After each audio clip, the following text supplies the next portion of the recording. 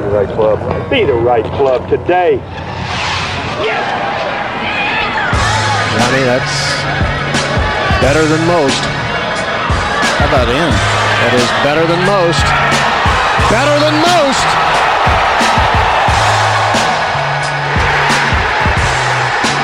Expect anything different? Ladies and gentlemen, welcome back to the No Laying Up live show / podcast, presented, of course, by our friends at Yeti. Final, I believe, one of the year, if you will. Solly here, DJ Pie is here. Hello, Mr. Pie Man. Hello, Solly. Thank you for having me. It's been a great week, and I'm excited to wrap it up. Randy, gosh, he was calling for the ball this week. He's like, I cannot not be on the live shows for the President's Cup. It's my favorite event in golf. Thank you so much for being here all week with us, Big Randy. Well, and thank you for giving me this opportunity. It's been a true pleasure in every sense of the word. Happy to be here once again this evening. Earlier this year, TravisMathew announced a first-of-its-kind partnership with St. Andrews, the home of golf, and to kick off this relationship, TravisMathew, they opened a permanent retail store August 16th, just steps behind the 18th green at the Old Course, and it'll be the first time a brand-specific store has been located at St. Andrews. And to celebrate the iconic moment for the brand, TravisMathew released co-branded product featuring the St. Andrews Lynx logo. Many of their best-selling items, including polos, tees, hats, and gloves, are available for you today. Experience the lightweight comfort and versatility of TravisMathew combined with the history of St. Andrews. Two things I love right there in one product. And this unique product is available for a limited time only. Be sure not to miss out. And for those that are planning a visit to the home of golf in your future, remember to check out the store as you walk off the 18th greens. Visit TravisMathew.com to get your limited edition St. Andrews Lynx by TravisMathew apparel. Use code NLU to get 20% off your purchase. That's TravisMathew. Remember, Matthew is spelled MATHEW.com. Remember, use code NLU at checkout. Hey, guys, we had a little sweat today. A little sweat. It was glad we didn't make the mustache bet. I'm glad I didn't end up having tons and tons of money on the U.S. to win this, like I was telling people to do, because it was more real than I think they were even acknowledging on the telecast today. Did anybody else feel the sweat? Of course. It was things could have gone much differently there. You know, if the Canadians show up, if Tom Kim can keep that lead through the end, it was very dicey there for about 15 minutes or so. I'm trying to remember. First of all, I have an extremely loud car alarm going outside my house. Hopefully, you guys can't hear that, but I'll try to keep that in my head simultaneously as I'm talking. I can't think of a team event outside of maybe the Liberty National one, which of course I was kind of a conscientious objector to in the first place, that didn't have that 15 to 20 to 30 minute stretch of just like, wait a minute, if this and this happens, I don't know, all of a sudden we could be there. And today was a very potent one. You know, I think we were all looking around for quite a while there, like, hey, this thing could actually happen. And then you just kind of realize that, you know, it's a good metaphor for life, Randy. Now everything's temporary. That board up there is only going to stay that way for so long, and things start switching, and guys missing putts, and it's just it's a little. It wasn't quite as close as it felt like for quite a while there, I think. I disagree. I think it was close. It really was. The Finau, if Hideki's ball goes in on 18, so, he gets to 18, first off, steps up, pipes one over the corner, and hits a fucking Marshall in the leg on the fly, kicking it further into the rough. If that doesn't happen, who knows if that ball makes it back out to the fairway or if he has a clearer shot. And then he essentially chipped it in. It had a lot of speed on it, yes, but if that goes in and they win that match, and Finau's match was very much in question, and Xander's in the water on 15 at the time, and if those flip, it was very extremely real at that point. And how do you not have get some buttholes puckering up at that point, right? But when you start seeing, like, doing the math and seeing only 2 or 3 American flags up on the board, knowing exactly what you need to get, I don't know. That was right there for about 90 seconds. It was absolutely there until Xander hit that shot into the green on 15. And that's where we kind of been talking about this all week, where, when none of these matches are like 90-10, right? Like, they're all like, it's 18-hole matches. They're all professional golfers. These aren't dried up old ladies. They're good to go out there. But when it does get close, you kind of see the difference between somebody like Xander being like, "Oh, what's that? Like, this is a humongous moment. Cool, I'm going to step up and make this." Or Sam Burns' shot coming into 18 or whatever. You see those guys step up, and you see. No offense, I'm sure he's going to have a tough night tonight. But you see someone like Corey Connors, where they're like, "Yeah, he looked like he was hyperventilating on the way to mark this putt," and it just, like I said, none of that stuff's going to hold for 2.5 hours exactly like it needed to, and so yes, there were moments when it's like, man, if you pause everything right now, and if just a couple of things go, but I think it's very different than that, that Miracle at Medina team. Well, it's still a different team. I was just exactly going to say to that though, like we've lived through one of these in our lifetime. Like I want to see the win probability play out. Like it, what had to happen? No offense to anyone, but like that team also had like Justin Rose and Henrik Stenson and Rory McIlroy and like all some significant horses on it as well. True. Are you feeling inspired by that? Them putting the nail in the coffin like they did on the American team, Randy? I'm sure you are. No, you're trying to set me up there. I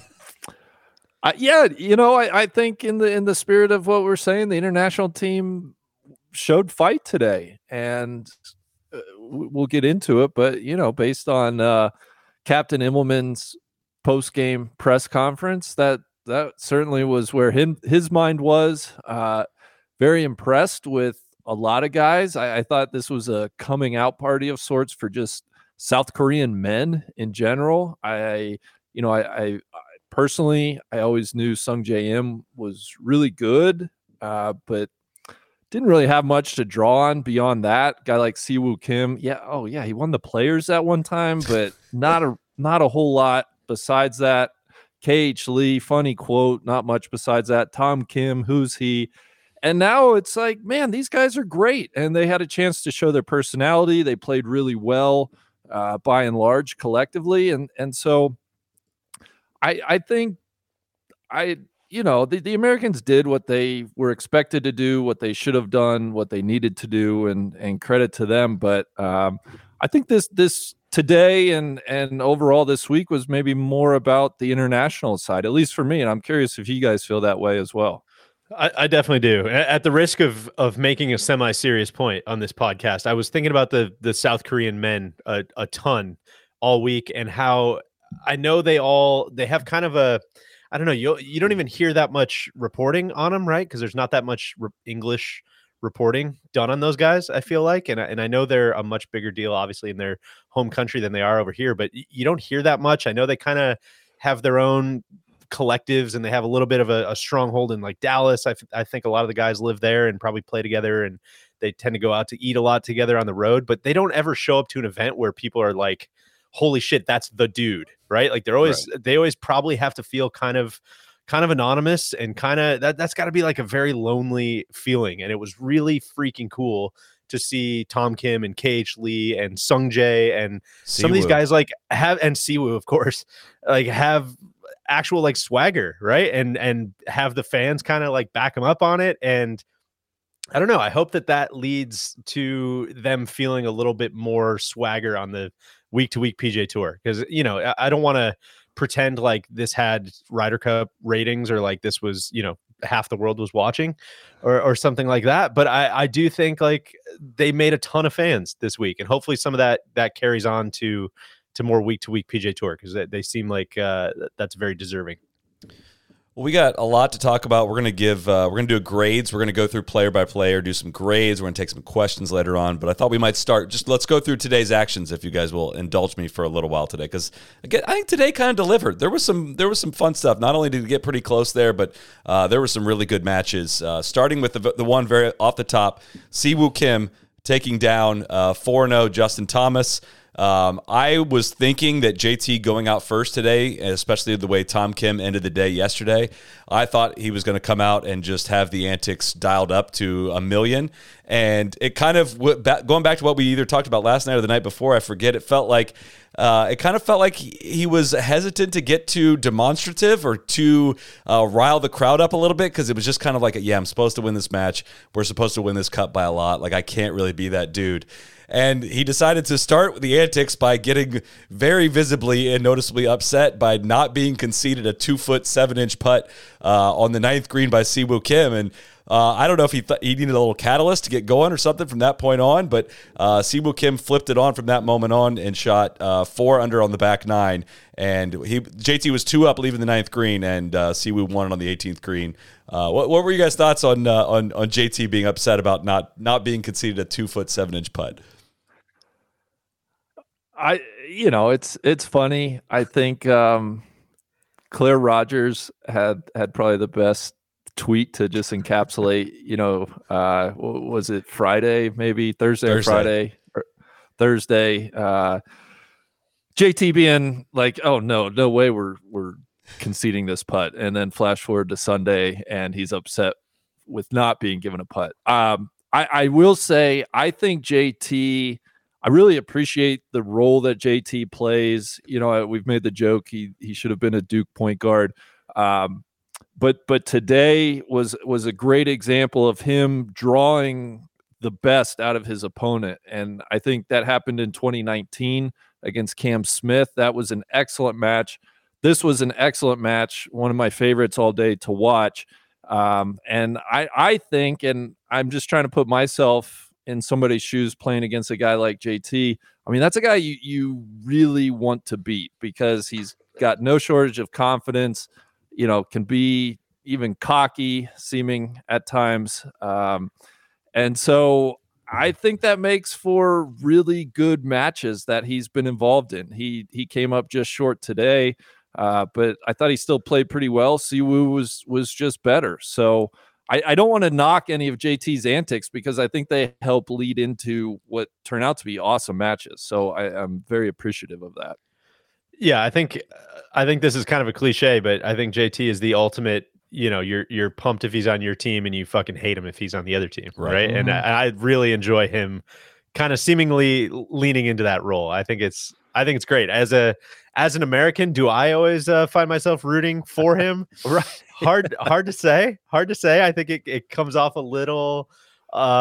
It's weird. Like, I don't even think he necessarily is like this spoiled, entitled guy, but that's just kind of the way it reads sometimes, right? I think we've all just met a lot of people like that, and sometimes that's how it comes across. But that's what, like you said, Randy, that's what makes the match so fun to watch. And I think that's what makes, I was a little hesitant or a little kind of head scratchy about Siwoo in that first pairing, but that is, illustrates very much like how much I don't know about Siwoo Kim, right? Like, it's the guy that we saw out there was like, holy shit, did not know that's who that guy was. That's great to know. Let me write that down in my notebook. Mm-hmm. I will say about the JT stuff is he's got to at least be okay and understanding of that this pisses a lot of people off, right? He can't be ignorant to that fact that he's playing the villainous role in a way, and he cannot have it both ways. It is a polarizing thing, obviously, that he does on the golf course, and it is very much like he's 16-5-3 as the best start to a career for any American in President's Cup and Ryder Cups. And he's still, a lot of the American fans are like not cool with it. They're not down with us. I mean, for relatively speaking, it was a head shake and kind of just like a little face that he made about having to putt that out, which was not that much of a, it was not a gimme. 2 feet 7 inches was being putt all week long, right? And especially when he made Corey Connors putt that one on Thursday, which, listen, Corey Connors may have had very good reason to do that, but it's funny how that can work in like very much one-on-one play, where it now becomes you are so like possessed at beating this guy right in front of you that I don't want to say it can distract you, but it can just, it turns into this thing where like JT knows he should beat Siwoo Kim, right? On paper, he should beat him. Yet every little time that Siwoo makes an 8-foot putt, JT's walking off the 15th green, 14th green, whatever that was, shaking his head like, I can't believe this fucker's beating me. Like, how is this happening? How is this getting away from me? And I'm okay with it as long as he's aware that it's pissing people off and going to piss people off, right? It doesn't really piss me off. Like, I enjoy the people. Like, if Billy Ho was doing it, I think think we would be, fired up about it. It'd be almost cheering it on, like, yeah, be the antagonist. Come on, bring it on. But if he's going to pretend like he doesn't understand why people are upset about it, that's we need a little talking to about that part. I also think, and Solly, maybe you have a better perspective on this, but like, I don't think he's doing it as like an act either, though. I think that's like, I think he enjoys it. Like, I think that's very much who he is. And I think we keep saying this, but I think that's what makes all those Duke point guards, the Duke point guards, right? Like, they're not out there like running a playbook of like what's going to get under people's skin. They're just, that's what pops into their head, man. They're being they're being pretty honest about how they're feeling out there. And if that's what it takes to get him going, and if he's out there inventing, turning Siwoo Kim's gimmies into a bit of an enemy or something, like, good for him, man. That's great. I love it. Yeah. I want to be 100% clear. I love it. As a guy who wants more drama and conflict in these types of events, it's fantastic to have somebody like JT doing what he's doing. I really like that question that Cody put up there on the screen. For those that didn't see it on the podcast, it was basically like, JT's got plenty of antics, but he's still the guy that I would put out if you had to beat anybody in the world. I'm curious if you guys would agree or disagree with that. On the American side, if you have to win a Space Jam style match against an unnamed opponent, who are you putting out? Oh man, it's kind of hard to argue with JT. I've only ever had to think about what order you put guys out in our super real, not hypothetical at all situations on this podcast. But gosh, if you had to put, who would be the man in the envelope if you are in the opposite way? If you saw the awesome President's Cup playoff style, who would that be on this team? I mean, right now it's probably Spieth, but going into today, I would have been fine having that be JT. Yeah, it might be Burns right now though. I still think Spieth. I mean, I know Spieth lost the match, or JT lost the match, but God, his iron shots coming down the stretch, I would put him up against anybody. That's my clear cut answer. He gave 2 bogeys back on the back 9 on top of Siwoo making 4 birdies. So it was not whatever Siwoo did. It got enough under his skin that it was not a 0-sum game after that. It had some kind of an effect on him. And yeah, once the shushing started and things like that, it just becomes this. You just become possessed. Like I have to beat this dude.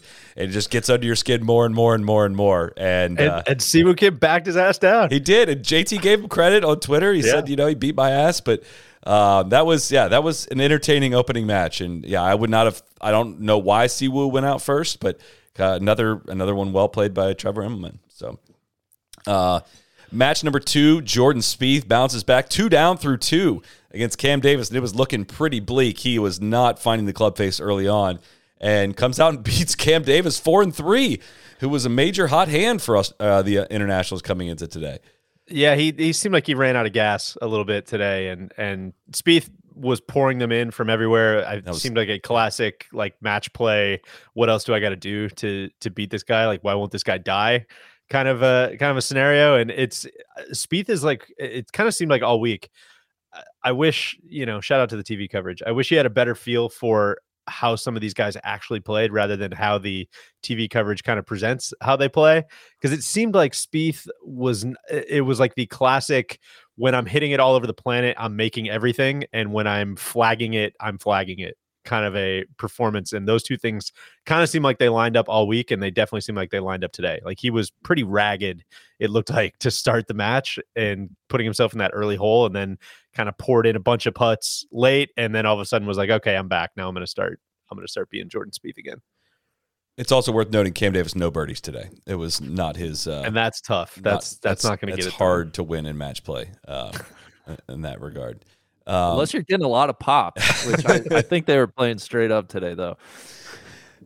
Sam Burns and Hideki tied a really, really good match. We talked about how Hideki's bad break on 18, but again, Sam Burns pouring in the birdies, birdied 5, birdied 10, birdied 11, birdied 12, birdied 16. Just a stellar. Tyler Munson 7 gave us the comment, should we start the Sam Burns Trophy?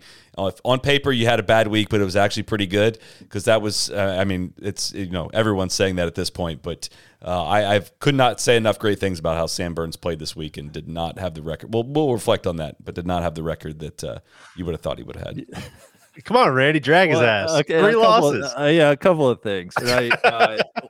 Or maybe more than a couple. One, yeah, he didn't play well enough at the end of the day. Two, I think we could name that after like Tony Finau's PGA Tour career. The Memorial Tony Finau Trophy presented by Data Golf. And then third, you say bad break from Hideki on 18 with the Marshall. I wonder if there wasn't intent there from the Marshall. Think he was leaning into the pitch a little bit? It couldn't have caught a better part of your leg, right? It was a little kneecap right out to the right. Terrible angle for Hideki, deep in the Bermuda. I think if that ball, goes unobstructed, it takes one hop, lands in the fairway. I don't know. I'm just asking questions, but I think we need to take a look at perhaps who's paying this Marshall, what his intentions were, things of that nature. And we haven't talked about the coefficient of restitution of that flag stick that kept his chip out either. That's right. That's right as well.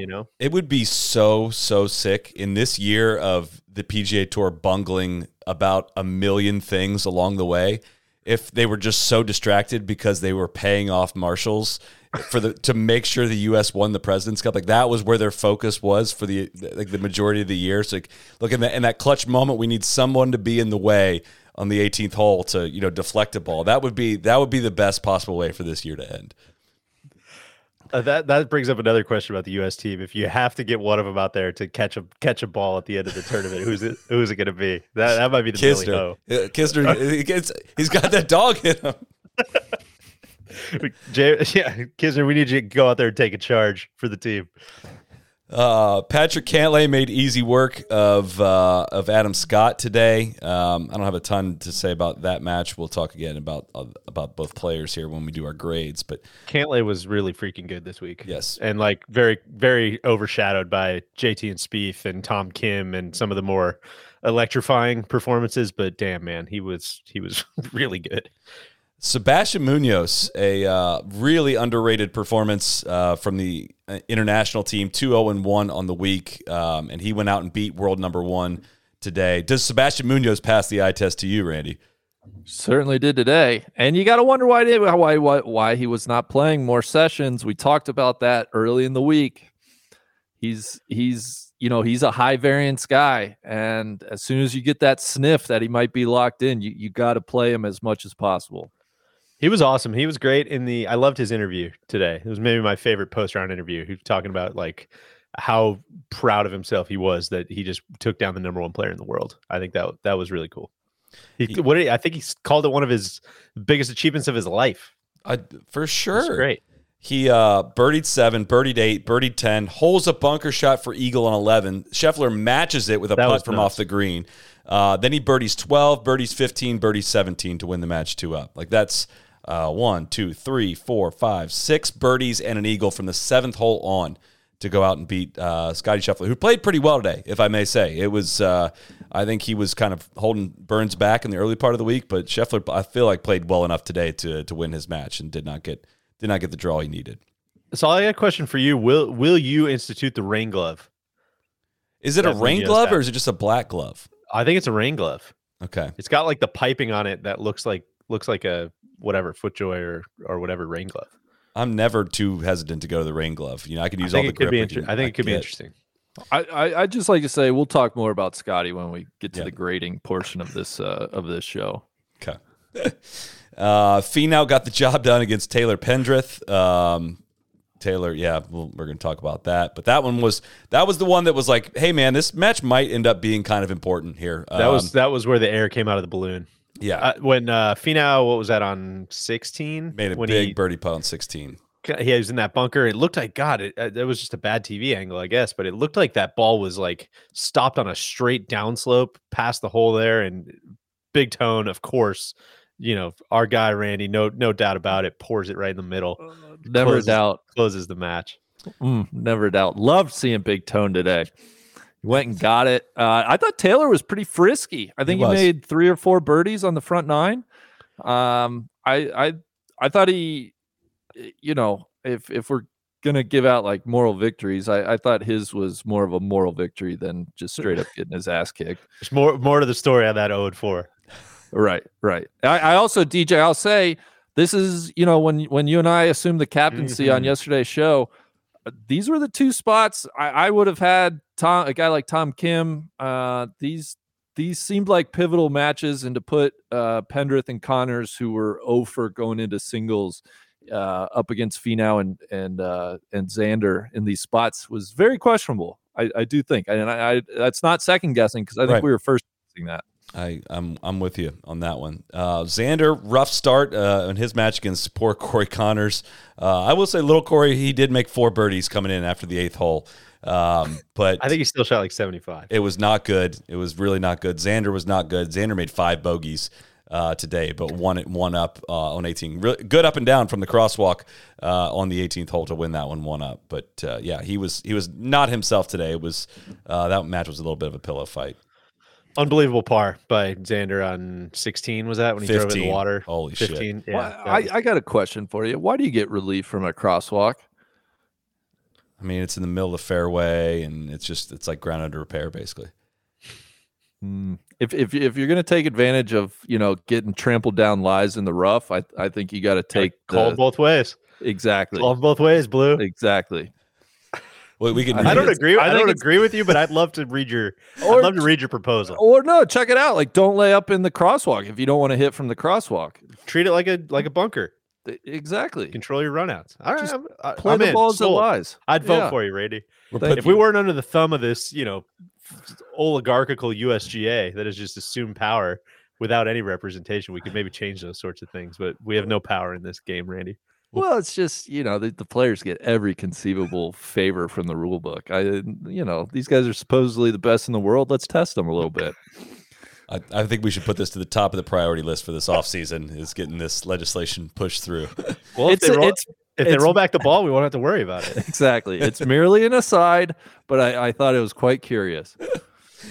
Cameron Young versus Sung Jae. Sung Jae beats him 1 up. Cam Young's great week putting. for Sung Jae too. It was. Yes. He played he was flag hunting all week long. Cameron Young's putting, it was not good again today. Some horrific misses from quite close in. Billy Ho versus KH Lee. Didn't really get to see a lot of this one, but KH Lee beats him easily 3-1. Tough week for Billy Ho. I will say, I think that match was for, sexiest man of the President's Cup. KH left no doubt. I think KH gets it. He earned it fair and square. There was a great again for the sickos only. If you weren't watching the hot mic situation as the players were shaking hands on Golf Channel, I did have to laugh pretty hard when Kisner was. They're all going through kind of a good game, slapping hands.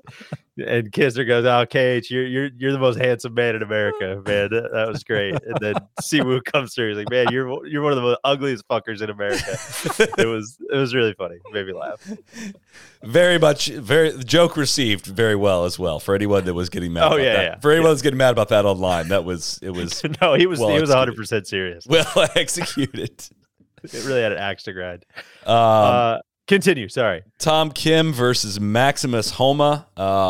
Tough front 9 for our boy Max, but they do not take pictures on the scorecard. He birdies 12, 14, 15, and 16 to flip a match. He was 3 down on 11, and he was 1 up walking off 15 and wins it. Tom Kim missed a relatively short birdie on 18 that I was positive he was going to make, but Max wins it to go 4-0 on the week. We might hear from him later. We'll see if I don't know what the alcohol situation is, but he has the link to the show. He may call in later. So stick around. Out. God, stick around. Awesome. I think we'll get into the grades. I think sometimes I think maybe we're a little happy there weren't pictures of all Max's scorecards, and this was an ultimate like results only 4-0. Just win, just get it done. But there were some rocks that he was navigating in some of these matches. I think he shot 42 on the front today, but followed it with a 32 on the back 9. So that's what you got to do. All that mattered. And he lost 1 hole by 3 and lost another one by 2, but that does not matter in match play. So must have caught a lot of crosswalks on that front 9, right? Well, no, they get relief from that, DJ. That's right. Sorry. I will say Max ballsy put on 17 too. Yep. For par. to it would have the match and guarantee him a half point going into 18.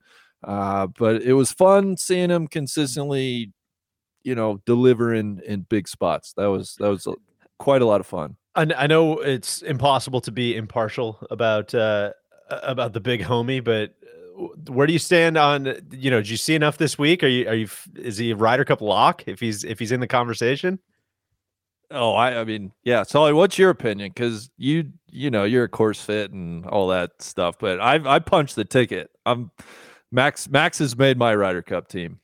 I mean, he's got to play well between now and then and the end of the year. It's not a, I mean, if he's in those top kind of like for 18, sure. Oh, for 20 sure. conversation. For sure. Yeah. Things can change very quickly, of course. Like Daniel Berger, Harris English were not obvious. I mean, Berger's hurt and English has been hurt. Like there's a lot of things that can change in a situation from year to year. There's always more turnover from one team to the next team than you think there will be walking off, at the end of the week. Health-wise, if he stays healthy and is hitting the ball even remotely like he is now, like absolutely, 100%. I don't think the U.S. is going to have a problem of too much talent. That has almost been their problem, if you can call it a problem last year. Like Sam Burns not being on that team, Max Homa, Zalatoris, all those dudes did not make that team last year. Now you can kind of see with the 11th and 12th spots now, there's opportunities out there to make this U.S. team. It is not set in stone and locked. And I mean that in a good way for Max. I think he's got, all the opportunity and all the team room fits and everything working in his benefit to be on the Ryder Cup team next year. And as so much perspective. I was going to say, as Andrew was pointing out in the comments there, injection of perspective coming shortly as well. What a freaking fun year for, if we can, again, not being impartial, for Max the human, of just realizing your talent this year. He's won in previous years, but this was the year that he raised his floor a ton. He won 2 times this year. He makes the President's Cup team. He goes 4-0 in the President's Cup. He's about to have a baby. Like every time it seems like life can't really get any better for him, it just goes up another level. And I couldn't be happier for our buddy there, because it's been awesome to watch as a friend. And don't sleep on. I know we've well documented his somewhat struggles or slowness to kind of gain his footing in the majors. Course record holder at LACC. You heard it here first. No, I thought Big Stu took that down. Oh, you know what? You might be right. Well, I got old 59. Research in front of me here. Max absolutely fucked up LACC when he was in college. So just don't sleep on that one either. And Los Dodgers continue to be a menace out west. That's true. And the White Sox are in town that week, so he might be suffering a bad mental state early in the week. But I'll ask you guys this quickly: best round of the day, any player, either team today. Answer as quickly as you can. Too late. You took too long. The answer is Colin Morikawa. Yeah, he got out. I was gonna get there. He got out like 7 under today. And ran all over Mito Pereira, who did not play a bad round of golf by any measurement. And took him down 3-2. They didn't show his eagle on 7, which I feel like eagling 7 in singles was, and I wonder if Morikawa took a little bit of slight to being put out 11th. It was kind of a forgotten man. Sat 2 sessions this week. Yeah, and but went out and took care of business against Mito. And then last match, Christian Bezadenhout allegedly beat Kevin Kisner 2-1. So. Yeah, justice for all the Bez heads out there. Yes, unbeaten as we predicted. The best putter in the world. Thank you. Can only play the people that are in front of you, and he refused to lose to any of them. So I'll rest my hat there, Big. I think we were on that one early in the week. We were. Then we got little Corey out there flailing around trying to get points. Well, and kudos to Bez for denying little baby Neil the 18-12 result that he so desperately wanted. The War of 1812. Yeah. Listen, I know this may not fit for all you watching this live right now, because there's NFL on TV right now, and you're spending time with us, which we greatly appreciate. But the NFL action is in full swing here at DraftKings Sportsbook, an official sports betting partner of the NFL. Touchdowns, big plays, even bigger wins. New customers can bet just $5 on any NFL team to win, and you get $200 in free bets if they do. And if that's not enough, everyone can boost their winnings with DraftKings stepped up Same game parlays right now. For every leg you add to, you can boost your winnings up to 100% with payouts bigger than ever. Why bet on football anywhere else? And to make it even sweeter, you can throw down on stepped up same game parlays once per game day all season long. So it's not just a one-time offer. So you can download the DraftKings Sportsbook app now. Use promo code NLU to get $200 in free bets if your team wins when you place a $5 bet on any football game. That's code NLU, only DraftKings Sportsbook, an official sports betting partner of the NFL. Minimum age and eligibility restrictions apply. See show notes for details. I'll ask this question. Is 17.5 to 12.5 a win for the U.S.? Like, is that a do we look back at this President's Cup and say this was a good team event for the U.S.? Deej, I already said I think the bigger takeaways are on the international side. We talked about that. I'm asking now. We're talking about the American side. I mean, they won by 5 points. Although I would love to, they did what they had to do. To be human, there's no way that they were as hyped for this as they possibly could have been. I think they were all extremely gassed coming into this long season, playoffs, like all that stuff. I agree with everything you said coming in, Solly, about it's a little weird to be stunting on, it feels a little varsity JV coming in. And then I think once it did get real, it clearly meant something to all those guys out there today. I'm reading way too much into it, I know, but that was such a weird comment that Davis Love made in the press conference today about how, yeah, we could have like maybe sent him out there a little bit better, but then all the guys wouldn't have got to play with their buddies. He said No. Wait, let me just correct for the record. He said we could have thrown balls up and made teams out of that, but then our guys wouldn't have got to play with their buddies. It wasn't necessarily like we didn't make the good teams. We wanted to play with our friends. Not entirely. But I think the sentiment is kind of the same in that like they were definitely prioritizing guys playing with buddies rather than going through the paces. At least it seemed like it, right? I don't know. I know that was kind of like hey, we're all having fun and we've had a couple drinks and we're all sitting up here and everybody kind of wanted to play with their buddies. But that was a very weird thing to say from a like Ryder Cup perspective. The weird part to me was like we all played. It was basically that part was kind of like admitting like, hey, I made sure to get everyone in at least 2 sessions and spread it out when it was. You don't want to get yelled at by the parents. Very exactly. Very obvious. Coach, my boy's a 4-star. He should be playing. Which is very obvious that Kisner and Horschel should not have gotten the nod yesterday afternoon, right? And it's got to be hard to It sounds silly to kind of criticize a team that won by 5 and was 95% win probability from Friday afternoon on, but. And, it's got to be hard to just step on their necks when you just don't have that animosity in this series really at all. There's not guys on that other team that you can really – there's not a Poulter on that other side that you want to see weep and cry. And in that regard, I get it, but it's hard to walk off, losing the weekend for this U.S. team that was so heavily favored on your home turf against a team beleaguered by the live defections, and you're playing against, the 15th and 16th best guys on their depth chart, and feel really great about it, I think. I mean, because it even 6.5, 5.5 today, it looked like it could have gone a lot worse than that, than it actually did. So, these home ones are not the question mark. The next one is the big one and the huge question mark, and something they haven't done since 1993, which is just astonishing to say. But looking ahead to that, it feels, I think best case scenario is they recognize how close this one kind of in a way, and how if internationals had their full slate of guys, they would have been in danger of losing on their home turf. And I don't think that this is the kind of team that's going to go over to Europe too cocky for it and not recognize the fact that they definitely can lose that. But I'm wondering if this was maybe a little bit of a wake-up call for them to say, like, hey, you're vulnerable. You're not invincible. Like, they won last year by so much. They won by 10. They set the record for the Ryder Cup. And if they'd have blown the doors off this international team, they could have felt a little bit, untouchable. But I do wonder going to the next one if this weekend humbled them a little bit. It's not going to humble me, but it might humble them. And to be fair to DL3, there was no real elaboration on what he meant by that. So he could have just as easily meant like maybe the stats wouldn't have said to put Jordan and Justin together and they went 4-0.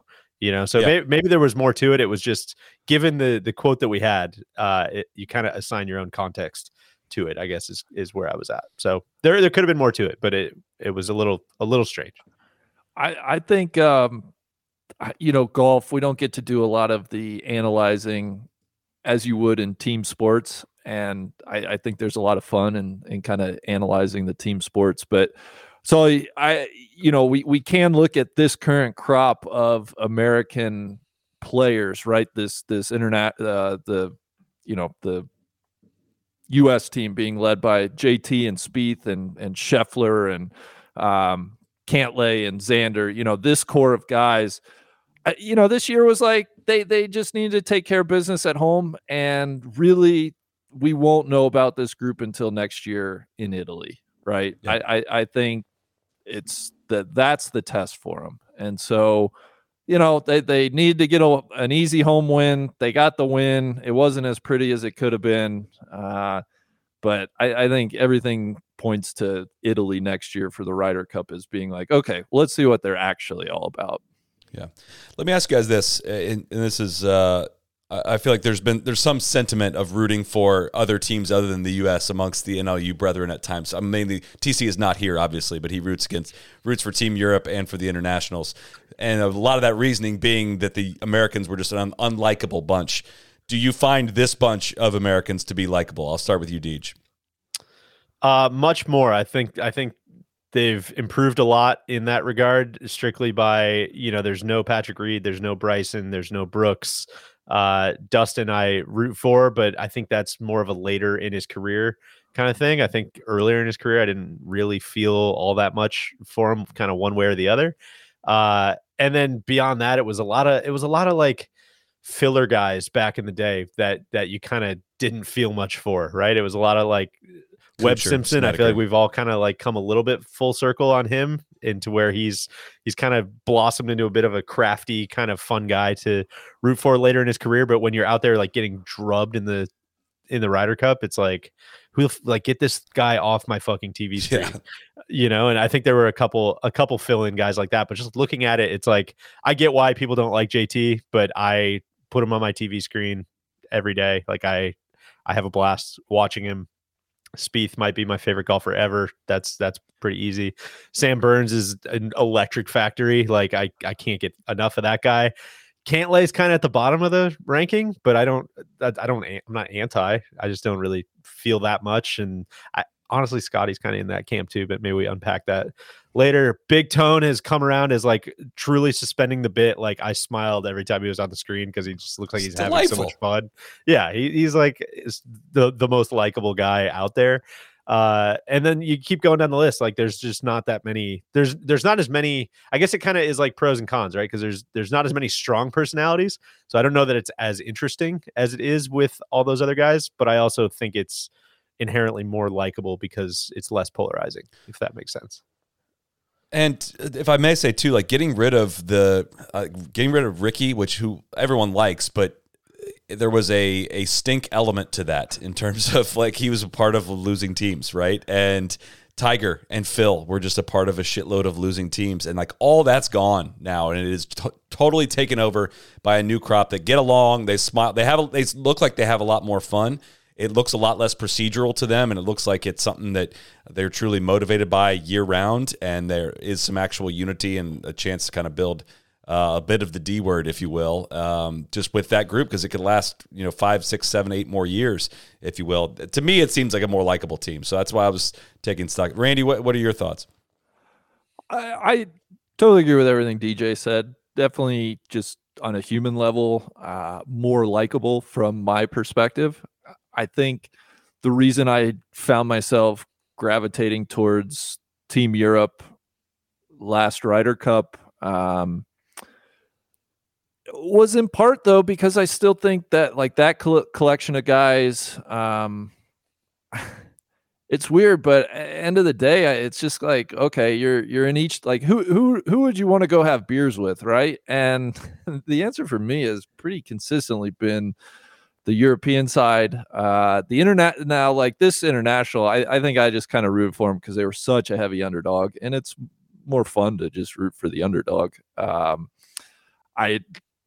they're not unlikable, but I don't get quite that same sense of like, oh no, dude, I would love to go have beers. I think I would learn a lot. I think it would be an interesting dinner having beers with those guys. But yeah, but I do think the Americans are a much more appealing group of just people. Can I pause you just so we can Speaking of beers, speaking of dudes we'd like to have a beer with maybe at some point. But speaking of dickheads, can we go ahead and bring in the homie, if you will, who I believe is Mr. Max Homa, 4-0 from the champion United States President's Cup team. Hey buddy, how are you? Thank you. Did Randy just call me a dickhead? Well, no, you missed the beginning. You missed the context. Yeah. How are we feeling tonight? More buzz than I was this morning, but feel pretty good. What are you doing? Why are you not at the party? Or is there not a party for President's Cups? Oh, there will be a party. I need a shower, so I figured I would talk to my boys before that. Yeah, we're going to dinner, and then there's a party. But yeah, I this is a tradition after W's, and this does count as a W in my eyes. So we had to make it happen. Max, when's the last time you've been just deathly hungover? Oh God, deathly? You know, like puking, just wanting it all to end. I'm not a big puke guy personally, but I can't remember. There has been a time somewhat recently, but the most hungover I've probably ever been was after the Riv win, and then I had to fly straight to Florida, and that was just an all-time just horrendous day. I'm hoping tomorrow is even worse. That's how I'm looking at the night. Yes, Godspeed. I hope so too. Max, you looked you had intensity going the few times they did show you on TV today. What was the singles match like? How did it kind of compare to the other days? Singles is different. You know, I don't have, Tony Finau's drives to vibe off of. I don't have Billy Horschel's just immense intensity to vibe off of. So singles is different. I definitely caught myself being like a rookie today, not controlling adrenaline and just not understanding just like how my body's going to be. And honestly, like this Tom Kim kid is an amazing player, man. Like he kind of owned our team. He made all the big putts. He did everything you could ask for somebody to do. And I wanted to play him. Did you call for the ball? Of all those reasons. And it was really cool to play him and compete against somebody who obviously appreciates the President's Cup and wants to be, best player in the world and I'm sure all of his dreams. So I wanted to play against him, and it was an intense day. And I didn't think it would get to my match. Obviously it did not end up getting to my match, but it got a little close there for a minute. And it was a cool spot to be in, to play like they're kind of their guy this week, and to rally on the back nine to at least ensure a point for the U.S. Did you call for the ball for Tom Kim? I might have called for the ball for Tom Kim. I did not think we were going to be the 10th match out, if I'm being honest, but I did call for the ball. Was it a mouse in the house situation? There were mouses, there were houses, there's so many things. How does call for the ball go? So did you think he was going to go out first and you wanted to go out first, or why did you want to play him in particular? So when I watched everybody play yesterday afternoon, there was one guy that was just obviously sticking out, and it was Tom. He's amazing. He makes every putt. His iron's amazing.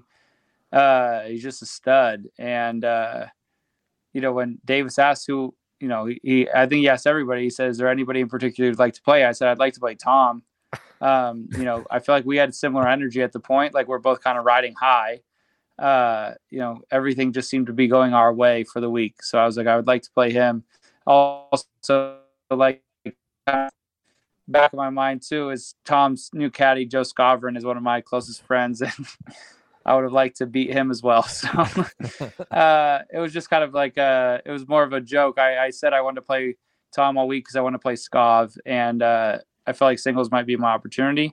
But sometimes, when you're feeling good, you want to play the guy who's also seeming to get the ball in the hole fastest.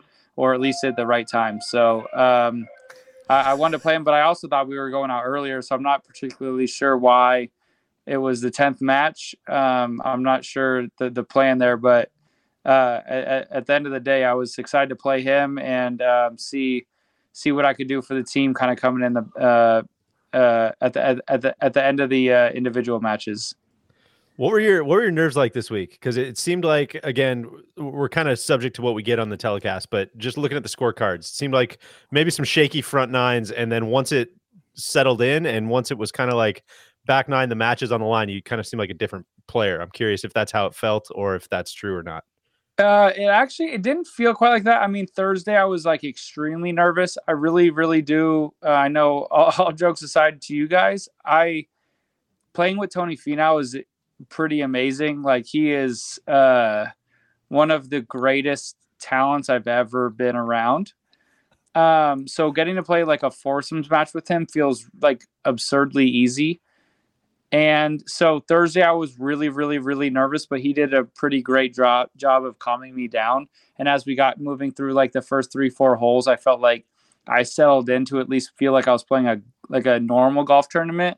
And then the next day, or the next match, I was pretty much, it was actually odd. The Friday match, I felt like I was like losing energy, and like as the back nine got on, it like picked up and ramped up. And when I realized, like, Billy made this huge putt on 14, and I like let out this big yell, and I realized that, you know, it kind of like got me back into the President's Cup kind of. I just felt like I was a little bit gassed. And then every match after that, I felt like the intensity kind of picked up and like the nerves picked up a little bit. But this morning I was definitely the most nervous. I played horrendous for 9 holes, like the worst ever. And it was just one of those things. Like, I just felt like I was being a rookie out there. I was trying to do a lot. I wasn't playing how I would normally play a match play event and all those things. And I just felt like it got to me a little bit. I was tired, and I was being like really hard on myself, which I've been very proud of myself about not doing that for like a month or so, which is a long time for me, if you were wondering. And I don't know, all of a sudden, like, we got to the 10th hole, I had a really good shot in, and my swing had felt great all day, and I was making good swings, and the ball's just not going the right distance or whatever. And then all of a sudden I just kind of like, I don't know, dug deep, got a little bit of help from Tom, and got on a roll from 12 to or 10 to, I guess, 16 or 17. So it was an interesting week. It's just a very emotional week. So like, you're kind of, I guess, looking to the future. If I get to play on one of these teams again, I feel like I have a better understanding of how I'm going to react to all of this, because it is a lot. I appreciate you saying that about Tony too, because me and Randy have been saying that on this podcast for a long time, and Solly didn't really get it. I was gonna say, I feel like we've been evangelical about that, Deej, but nobody wants to listen. They're not going to get a rise out of me. With Tony, I remembered sitting in the kill house and screaming at Randy that he's an idiot for not thinking Tony should be on a team. So I remember that, and we went undefeated, me and him. So that felt nice. Yeah, I don't know. Agree to disagree on that one. Yeah, I don't know if I remember that. Max, did you happen to get a look at Tony's mustache situation? People are saying he's got like half a mustache. I don't know. Is it people or is it you? No. This is not a bit. I promise this is not a bit. No, they're all bits, Randy. Your name's actually Phil. That's true. My real question is, on a very personal level, something that you can share. What did you learn? What was the most fun or exciting or just awesome thing you learned about spending time with like 11 of the, or really the international side too, but you spent the most time with the American guys, 11 of the other, best players in the world? Sometimes I think as like I'm like Michael Scott, I romanticize situations in my head, and you show up to things like this that are like, this is an exhibition, right? Like, it's awesome, but it's an exhibition. And I show up with all the intensity in the world, excited. And you look around a room with 11 other guys who are the best players on the planet, and they treat it like it's an important piece of business, like working out in the morning, training before, doing work after, practicing. Scotty Scheffler was putting in the dark last night before we left. And you realize that someone had written me something interesting this week. It says success leaves clues. And I saw a lot of clues this week as to why these guys are the best players in the world. And it was cool to be around these people to watch how they approach their craft. And it shows why they are as good as they are. And it was fun to be immersed in that because, golf's very individual and lonely, and I do all this stuff on my own, and you don't know what anybody else is doing. It was cool to see everybody else treat this like I'd treat it. Wow. That reminds that quote there reminds me of Max is I think it was 2008 U.S. Basketball Olympics. LeBron seeing Kobe's workout, understanding his workout regime. Like the first time he realized that Kobe gets up at like 4:00 in the morning to go work out was like, oh shit, like that's what I got to do to be, whatever I need to be. And that was the first thing I thought of when you said that. That's very absolutely. So. All right, man. Well, I know you got some partying to get to tonight, and we greatly appreciate you keeping the tradition alive, man. It's very, very freaking. Last question. What grade would you give yourself for the week?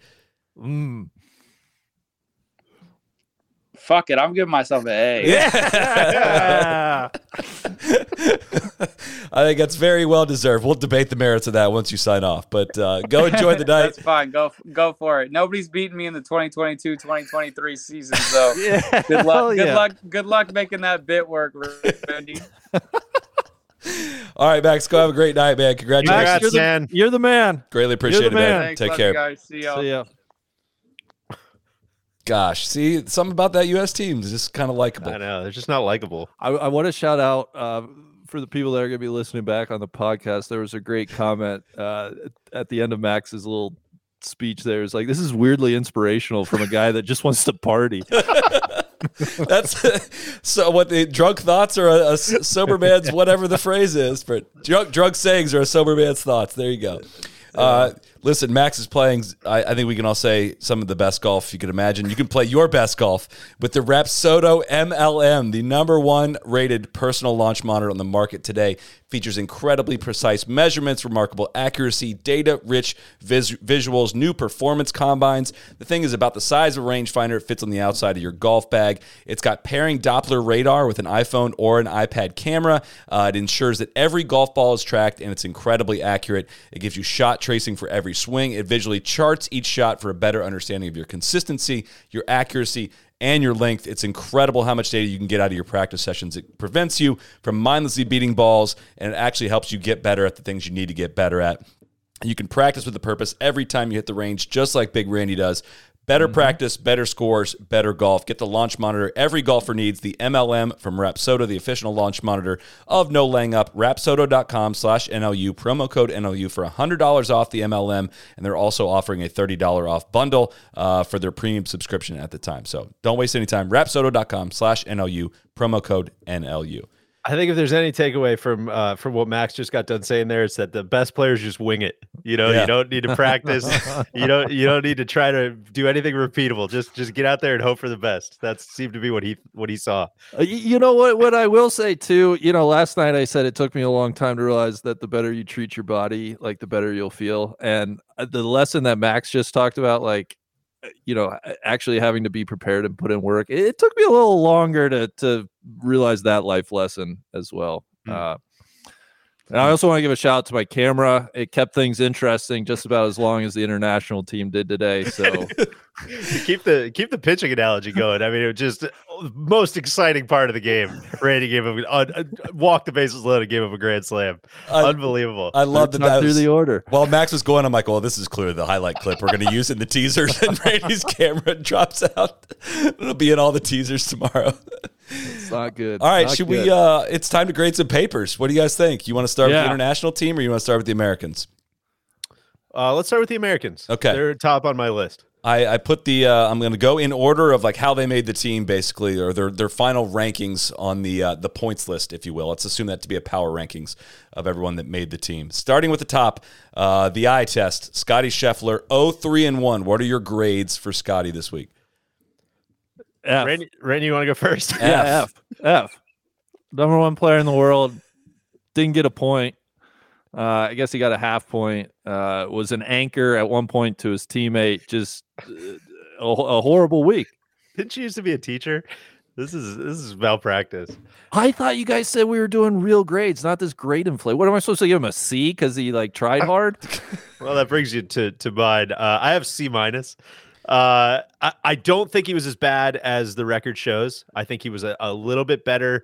Made five birdies in that the first 4-ball match. He played pretty nice in singles, and I think he ran into a couple of buzzsaws. So Randy, I get it. I know it doesn't look great having the number one player in the world go lay a big egg out there, but I don't think it was quite as bad as it looked. And so I'm going C minus. Still not great. I think it was a good point that Davis Love made as well about how those guys how they were following around the best players the internationals put up their best match, best score, best whatever you want to call it, every time against Sam Burns and Scheffler in each session, right? So there was a shank that makes, kind of burns in your memory as to, what his week was like. I'm going to call it a C. I think for the number one player in the world, we probably would expect a little bit more out of him. Yet at the same time, they put up, 6 birdies, it looks like, in foursomes yesterday. And like you said, he put up 5 on his own in the 4-ball session that he played. I know their first foursome session was not so good. He and Burns both were kind of all over the place in that one. But I think it's a C. It's not quite Burns was a way better player than Scheffler this week, but it was not, kind of the same vein, though, to say like he deserved at least a better than a half a point, I would say. Hold on. Randy's gonna say Randy's gonna love. It'd be super easy just to look at the records and give them a grade, right? Like that'd be the super easy part. This wouldn't take nearly as long as it's going to take. Well, no, but at some point you got to consider he's allegedly the number one player. I literally in the world, said that. The best player in the world. And had I told you on Wednesday that, hey, Scheffler and Burns, they're going to play Siwoo Kim and Cam Davis and get beat. Okay, they're going to play Sung Jae Im and Sebastian Munoz and get beat. They're going to play KH Lee and Tom Kim and get beat. Like, I at a certain point, you gotta, if you're actually the best player in the world, you gotta win some matches. And to that, I would say when they went up against Sebastian Munoz and the international team went birdie, birdie, par, par, birdie, birdie, birdie, birdie, birdie, birdie, birdie to finish it. And Scheffler made 4 birdies in 6 holes on the back nine. So it was possible. Yeah. And that's he what made I 4 want birdies the best in 6 player holes in the world. Why isn't he doing that? He did a lot of that, is my point. So listen, we're not going to do this for every player. I think a C is soft. That's fine. That's very fair. You're allowed to disagree. You've said your piece. Cantlay, 3-1. I'll start it. I am giving Cantlay a B+ for this week. I'm right on that B+, A-. Okay. I'm in a similar boat. The big highlights are the 6-5 win against their 2 best players set the tone in a big ass way, and then I think his win today in singles probably was even a little more lopsided than it looked. The downside, of course, he got his nuts. Tom Kim dragged his nuts on his face, which was tough. That's where he gets the minus. I'm with you guys. Nothing to add. Okay. Xander, 3-1. I am going to go with a B for Xander. Cosign. It's exactly what I had as well. Just bad singles today, but otherwise pretty bulletproof. Bad singles, but he also kind of saved them. If he makes a mess of 15, things get squirrely, as Solly alluded to earlier. So I'll put him on that same B+ line with his partner all week. Sam Burns, 0-3-2. I am going for a B+ for Sam Burns. Ooh, I got a solid C. For what? I mean, listen, I'm trying to meet you in the middle here. He was still winless. I almost gave him an A-. I think that would have been ridiculous. He was freaking awesome. He played really good golf. That's all you can ask of him. He was great, but not good enough. He was great. Yeah. He was saddled with bad partners. He had to. I mean, he should be great on an entire curve. Wait, who was his partner? He had to play with Billy Horschel in the afternoon yesterday. He made 8 birdies on his own ball. What more do you want from him? How's that average? Come on, just feed it. What was the other bad partner? Who else? Yeah, who was the other Scheffler. bad partner? Oh. That's fair. Okay. Who was his partner today? He didn't get a full point today. He played great today. He went up against Hideki. I'm Team Burns all the way. He played very, very good golf this week. Sam Burns, if I may say, played better golf than Max Homa played this week? We interesting. can discuss that when we get to Max. Okay. I'll Randy, what do give you have for Burns? a D+, which shows you I understand the nuance between, even though he did, he was a 0 in the win column for the reasons you said, he still deserves more credit than a guy like Scheffler. You're not telling him to leave the class. No, I think there's promise there. no, but it's not good. It's not good enough. Wow. Okay. JT, 4-1. I had A-. I think A- is right. That's what I had. Yeah. Okay. No further questions, No further questions. Your Honor. Finau, 3-1. B+. Randy, what'd you have?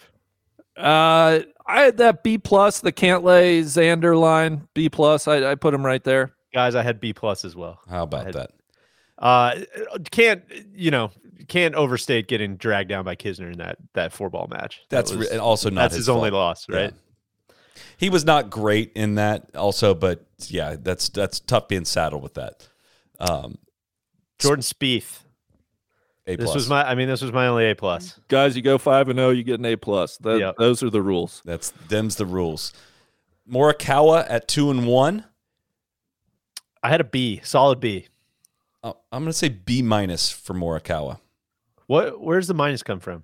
He was pretty bad in that second foursome session. He with played Cam Young? With Cam Young, he played Yeah. He played so well in that first.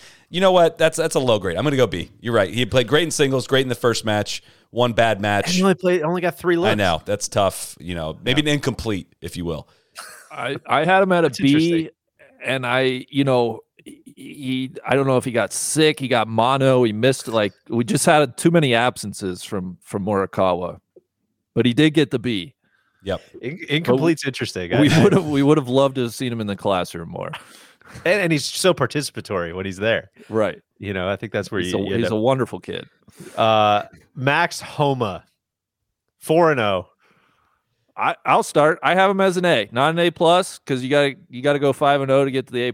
But as a rookie, was absolutely clutch in a number of big spots, which I think counts for a lot. I had him as an A. Bulletin board material here. I'm going A- because I think he played a little bit of minus golf in there, and it sounded like he even kind of admitted that himself. What did he shoot, 42 or something in the front nine today? Yes. That's tough. That's tough. And the final exam still gets the A. His Yep. grades were good enough leading into it that it's not going to knock him off the A, but we need to reflect. That wasn't perfect. for the golf he played this week. I'm going to give him a B+. I'm expecting some pushback on this. I am. Okay, I am. But he had some very clutch moments. Listen, he got the last question right on the exam, a lot of the exams. Okay, he finished strong in all of them. I think he was a B+, which is a fantastic grade. I think his record, he was benefited from some of the pairings and he and Finau got away with some things in that first match that they played. They were not quite as sharp. They played a lot better the second time around. But I would say a B+. If they ran it back and he played the same golf, I don't know if he would go 4-0 again. That's all to say. I'm very, very, very happy and proud of our friend. He reminded me of the kid in high school. It's probably Randy now that I'm saying this out loud, but it didn't seem like he studied for the test, but he flipped it at the bottom and he still got the grades. Well, and that's what I was going to say. Cody, what do you got? The star just popping in. Solid's Dude, great. I get it. I understand what you're saying. I understand his front nine was back. He turned it around on the back nine. He got the W. Right, That's all that matters. And how would any of you guys play when somebody shows up to the first tee like this? That's true. That's true. What else do you want from the guy? And he wanted that fight. He asked for that He fight. did.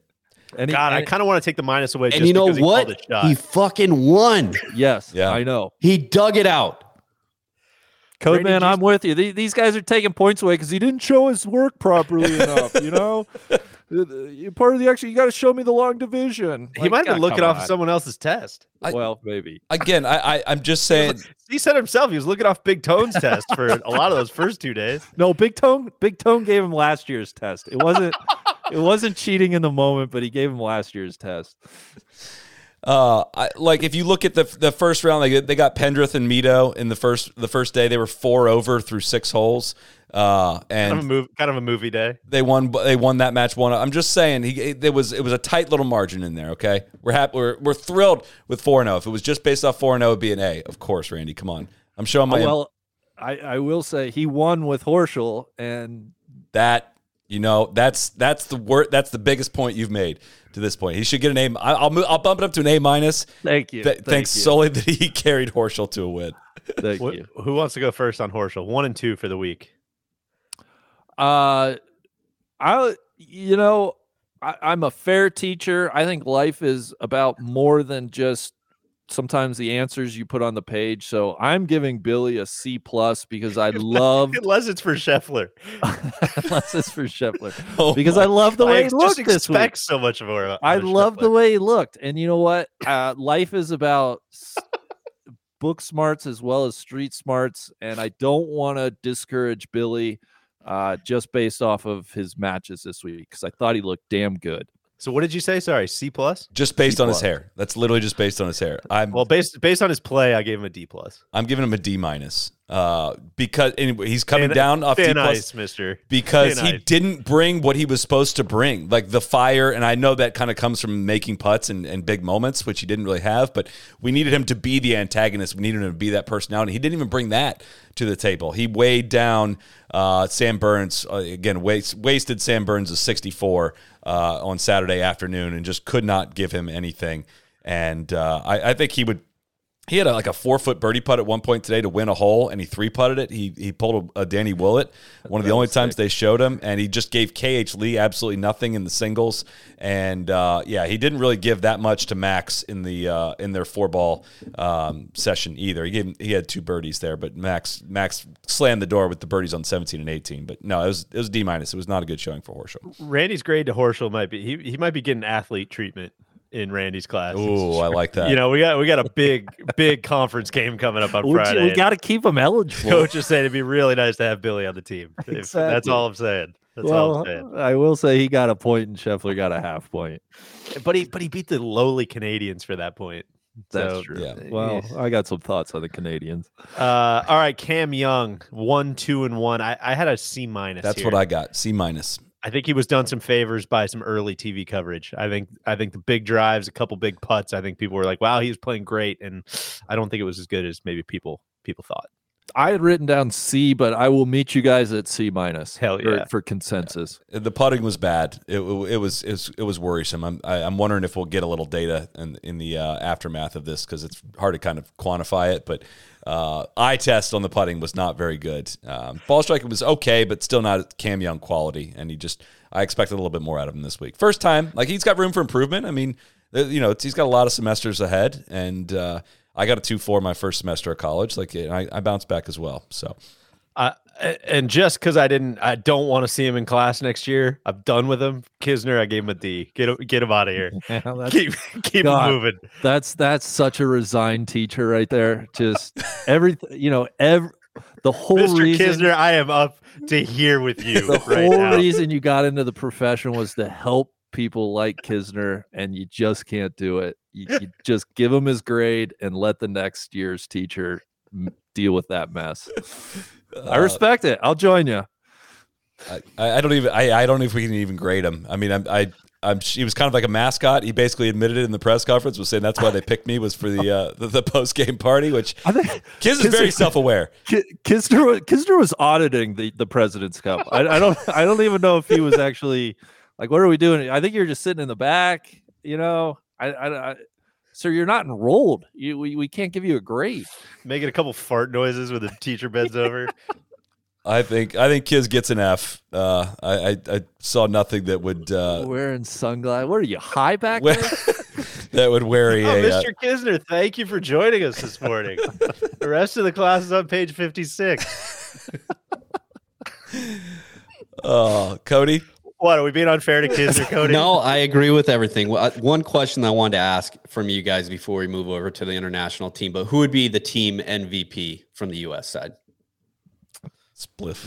Spieth. Okay. Who are you most disappointed in? I feel like you're doing like some interrogator stuff, trying to get us to meet Randy a little more closely. because I feel like it's Scotty, but I don't know. Solly, what do you think? I'm honestly gonna. I'm gonna. I know. Don't let him. We can plead the fifth. We can wait till our attorneys get here. I'm gonna say. I'll say Scotty, number one player in the world. I need to see a little more. He played probably a little better than the record shows. I know, but I still needed a little bit more. But Young that and Young honestly were my two that I was most disappointed in. I think. I was most disappointed in Young just because I was super hopeful this would be a true kind of coming out party, set the stage for a gigantic 2023 season. And he was put in a position to succeed with Morikawa, I would say. That first day, Morikawa was throwing nothing but darts in there, and they won that match, but he kind of held them back a little bit. But what about Davis Love? I didn't have him on my list, but what kind of grade are you giving Captain Love? I think a flat C. C plus. You won, but I think he was totally fungible. Yeah. Got the job done, but they they took their foot off the gas on Saturday afternoon. Was kind of what happened at Medina as well. He redeemed Medina. I feel like people were quick to kind of dunk on him and say, kind of shit on his captaincy. But I thought he was actually a really good captain at Medina, and obviously was really good at Hazeltine. But got the job done. Again, I just don't. It's really hard to motivate guys to win by more than they did. So. Blowing 2 4-point leads would have been all-time stuff. Really, really that would have been really sick. Yeah.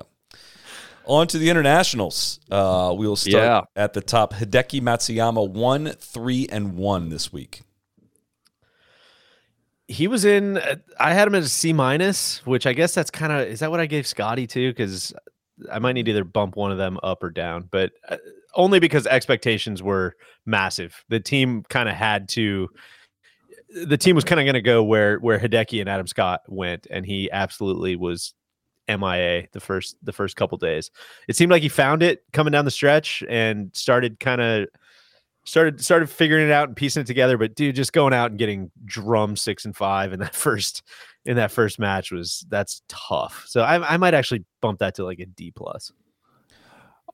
And that's what I had, DJ. I had a D+, and my putting my teacher hat on. Sometimes you got to be tough graders with kids that you think have exceptional potential, and you got to instill the message that 1-3-1 this week is not good enough, Hideki. That's not good enough for you, and I think you nailed it with coming out and getting beat 6-5 in the first match of the event is just a horrible start. I'm right between D+ and C-. The first day was really bad, and he was not bad since then. He got roughed up by Cantlay and Schauffele when they were playing really, really freaking really good golf on day one in the foursomes.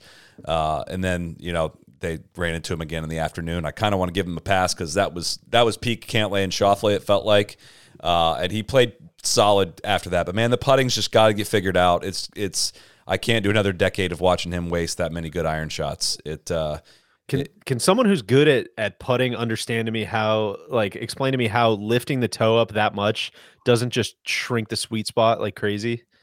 Like how do you ever hit it consistently off the center of the face when you are basically just like eliminating surface area on your putter? That makes no sense to me. His toe is more towards the ground now than it once was, but I just don't know how you haven't tried anything. We've talked about this week, but why you haven't tried broomstick, saw, mallets, an exorcism, anything. I mean, he had the internationals honestly got undone by some just crippling 3-putts this week from spots they had no business 3-putting from. Hideki had a really bad one on 7 on one of the days, and it's a waste of a lot of really, really good ball striking. I think people probably don't appreciate how freaking good Hideki is because he just does not get the damn thing in the hole. But Sungjae 2-2-1. I'm gonna say B- for Sungjae this week. I had him at a flat B, only because I would consider Randy. I don't know if you guys did many team projects where you were, but you got to consider that those 2 losses he was paired with little Corey Connors, and it's pretty clear when a partner is just not pulling their weight. So without you take those, I mean, especially alt shot, right? Like he's not hitting half the shots in those in those 2 losses that he had, and you take those away and he's 2-0-1. It's a very different week. So I'm giving him a flat B. I'll bump it to B. I'm with you there. You're right that he was saddled with Corey Connors, and I can't hold that against him. I love it. I'll join you guys with a B. Nothing to add. Tom Kim at 2 and 3. So I have him. This is interesting. Right. I have him as an A. And I realize the record is 2 and 3 at the end of the day, and that's what people are, that's what flies forever on his record. Let me, as you go into this, what kind of class are you teaching here? Is this a science class, or is this like a creative writing class that you're describing this grade? This is much more on the. Sounds like you're grading soft skills here. Yeah, we're in a liberal arts institution. Okay, and that's fine. I'm just making sure. But I thought Tom Kim was the most important person in that team room, and for the energy and the enthusiasm. I think he was the source of it, and it started to spread to other people by the end of the week. And I think that's a hugely important role for him to play. And I'm astonished at 20 years old, he realized that role needed to be filled. And for him to have the gumption and the guts to take that on, I just am so impressed with him. He did a lot of extra credit. He did so much extra credit. Like he did not have perfect grades all throughout, but with all the extra credit he did, I will also give him an A. Because there's also a huge entertainment aspect to this. And he brought that and gained a shitload of fans. This week could not have gone much better for Tom Kim. And that putt on 18 on Saturday for the sickos, will live forever. Like, people will not forget that. Anyone that was watching that will not forget that. I appreciate everything you guys are saying. Unfortunately, I taught Mr. Kim in Thermodynamics 301, which is a very black and white course, and I'm giving him a B minus for that. He had 3 losses to his name. He couldn't get it going in those first couple matches. Like, the birdies came very late when he was kind of already dead. 0-2 on day 1 when, where was the energy then? Hilariously big day on day 2. Unbelievable. He came all the way back from what would have been a pretty low grade, but then again, kind of seemed to run out of gas in his singles match against Max.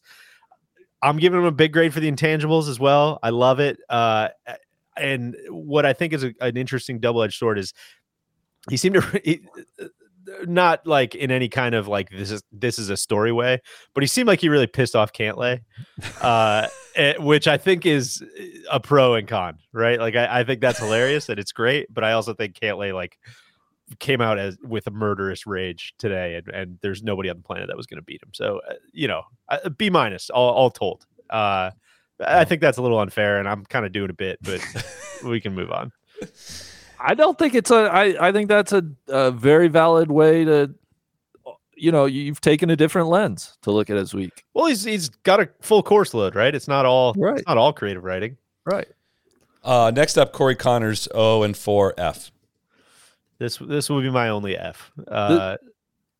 Yeah, we need you to repeat the grade, Corey. Yeah, you are not up to the challenge here, and a lot of that is it's kind of the total package, right? And I feel bad because I root for Corey Connors, and I was like expecting him to have a massive week, which is really part of why it's so freaking disappointing. Expectations were super high and just came out totally flat. I can't tell if they were joking on the broadcast or not about him like potentially hyperventilating going to mark that putt, but that's not what you need out of a really, really big horse on your team. And what made it so much worse was that Thursday foursomes match, they only lost 2-1, right? If he's a little bit better, they can maybe flip that point.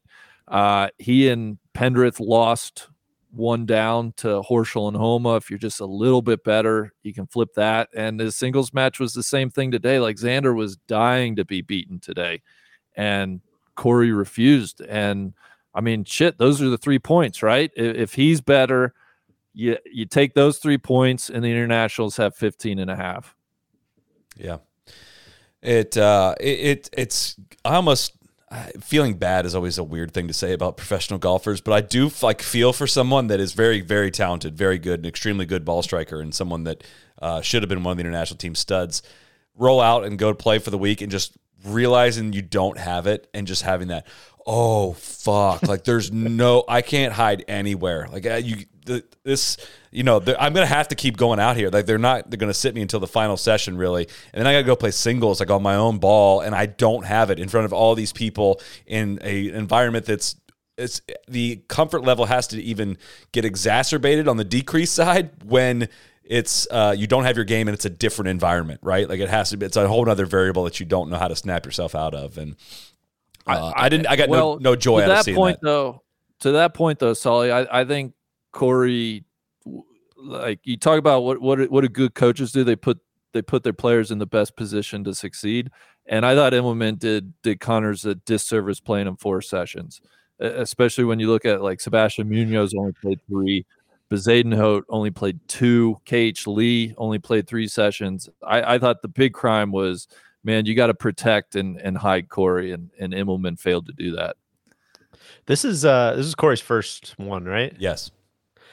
It's interesting to see the difference between, and listen, maybe it's a small sample size, and maybe he just didn't have it, and that happens sometimes, right?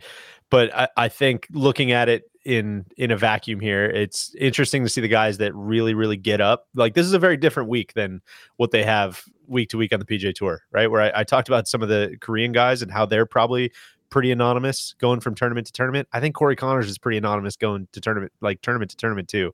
And I think he kind of just plugs away and does his own thing. And he's never in, like, massive spots, right? I mean, he has a lot of very nice finishes and a lot of top 20s and a lot of top 10s, and he's played well in some majors, but this is a different spotlight. And I think you got to be wired a little bit differently. And so I think I don't know, you got to kind of look at, like, all the, oh my God, we're going to think about this guy differently going forward. Like, that kind of cuts both ways, right?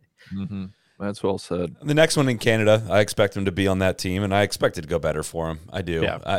It's not a stain on your entire career. It's just like, dude, it's a really bad week at a really bad time. And also, go ahead. No, I was just going to say, shout out on Thursday, or I forget when we did it, but the good news for Corey is it can't get worse. So, yeah, when you're in Canada, man, just be free and let it rip.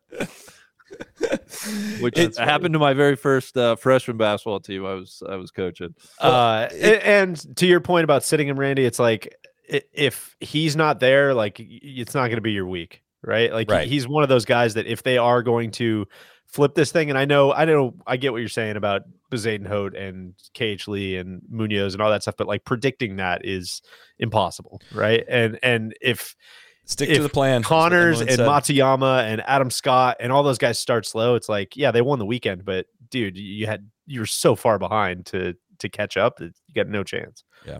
Immelman said stick to the plan, and he stuck to it, and they did win the weekend, right? And so it's I don't know. I'm with you. Like, sitting here now, Munoz should have played more than Connors, obviously, but I just don't think you can know that. Even after 2 sessions, it's hard to know that the guy coming off the bench is going to go deliver like that.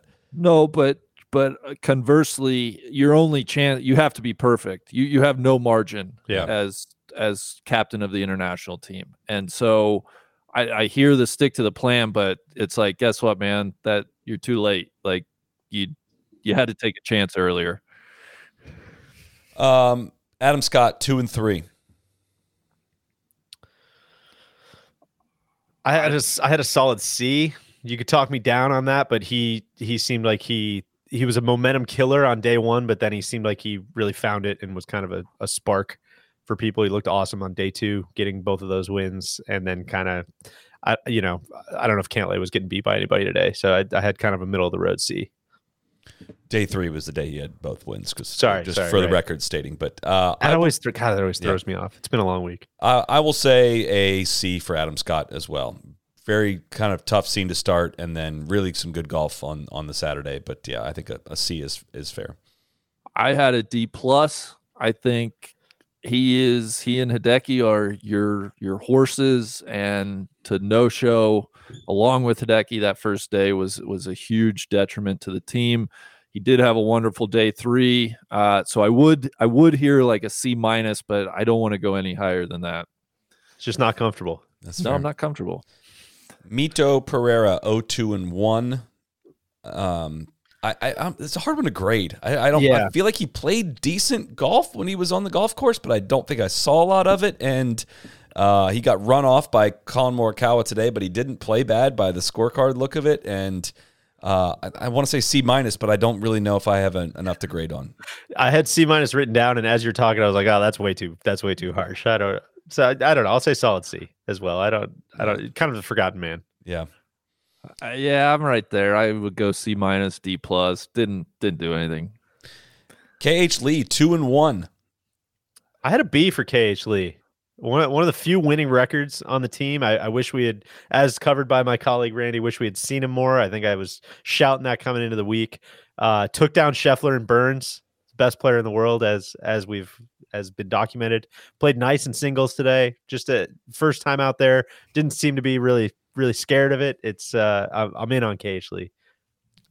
KHB is something. I'll join you on KHB.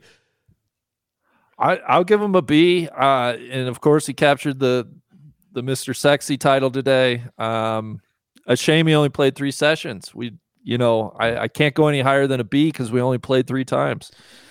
Yeah, and the 2-1 looks a lot different probably if he doesn't, draw Horschel in the singles, and so it just keeping that in mind as well. I think it's an inflated record, if you will. Munoz 2-0-1. I give Sebastian Munoz an A for this week. That was all Emmelman ever could have asked out of him. I co-sign. Yeah. I was thinking B+, and the more I thought about it, the more I think it's, man, what a guy that outperformed his expectations, his role, all of that stuff. I'm with you, Solly. Yeah, I had him at an A-. Super impressed with him this week. He's a guy that was like just another guy for me going into this weekend. I would see his name on leaderboards. Yeah, whatever. Like, stirred no emotion, and I'm going to come out of this weekend with such a better appreciation for who he is as a person, and I think he's going to really make me look forward to watching him play golf, which is, that's a win. How about that? I think we probably should have established this up front, but we're kind of grading them based on what their talent level or like what we're expecting out of them, right? And because like a 2-0-1 and Scotty Jordan Spieth getting the same grade, I think we can recognize the differences there, though, right? But it's like Spieth got an A+. Well, true, but what I mean. Those are not given out lightly. By this thermodynamics teacher. Christian Bezadenhout 1-0-1. Talk about incomplete. This is kind of an incomplete grade. If I'd gone to my head, I'm giving him a B+. I don't really know. He got rolled out there twice and he didn't get beat. It's hard to argue with too much. I don't think he played the best golf of anybody, but he didn't get beat. I don't think Kisner was the toughest opponent in singles, but got the job done. I'm giving him a C. In his 4-ball match, he was not very good. He didn't really bring a whole lot to the table. He just was fortunate enough to go up against Kisner in that match as well. And then, the singles match, didn't really get to see any of that match today. But if we're looking at the sheet, he made 3 birdies today, but, was shot 1 over on the front. He just didn't really do a whole lot. And there's probably a reason why he sat a whole heck of a lot. So in that regard, I'm going to give him a C. I'll give him a B. He produced in the spots he was asked to produce. Taylor Pendrith 0-4. I am going to go with a D+. I had a D+ as well. I just took the plus away. It's going to be a solid D. He did have his losses on day 1 were narrow, but they were still.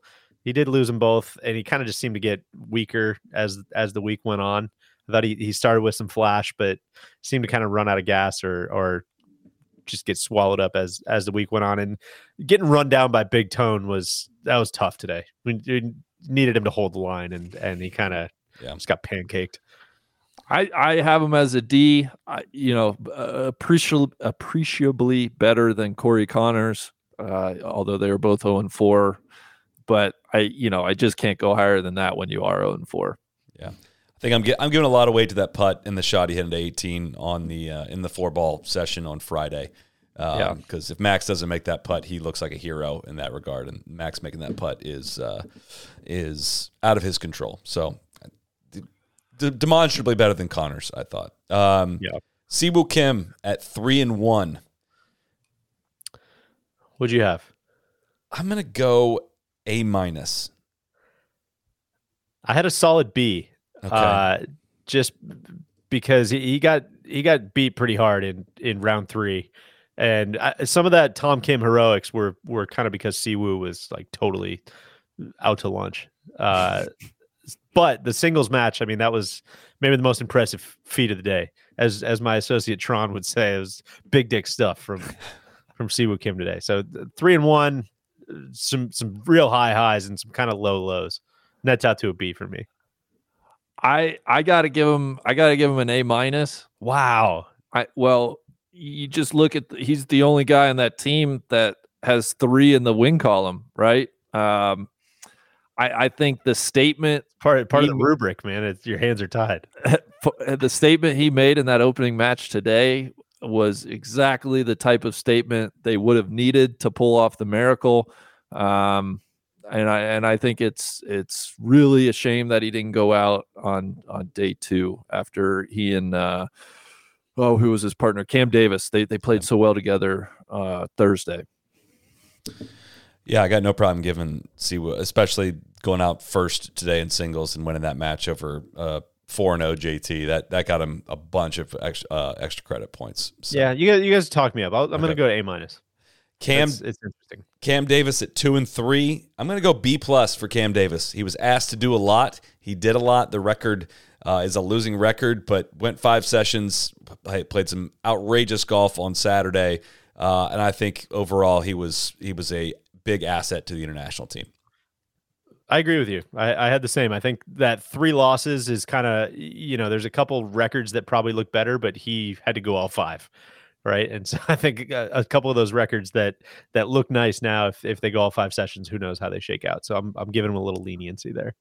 I had a B-. I thought on the whole, it was a good week for Cam Davis. Disappointing singles match today. And the only other knock, he was the hero in Saturday 4-ball, but man, such a security blanket because Adam Scott was right there on each of those holes. So I go B-, but I still thought this was a good week for Cam Davis.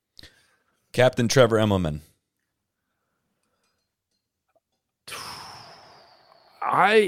I'll start. I'll give him. I think on the whole it was a B. I thought on the intangible side it was an A. Right. I loved what he was about. I loved the message he was preaching. I loved his attitude. I thought some squirrely pairings are what take it down to a B for me, and they might not have mattered, but to have any chance to actually win, you got to be perfect in who you're putting out there and the pairings that you're making. And I didn't think he was that. I would co-sign all that, Randy. I totally agree. I had the same thing in my head. I got a B+ for him. I agree with everything you said. I think it's a bit of. I know this is not necessarily what you're saying, but I think in hindsight he could have done better with the pairings. I think it's always hard to put those names up there and just be at will of how it all plays out. But in hindsight, missing out on not getting enough out of Munoz is probably what knocks him down a couple notches. I was thinking about this too.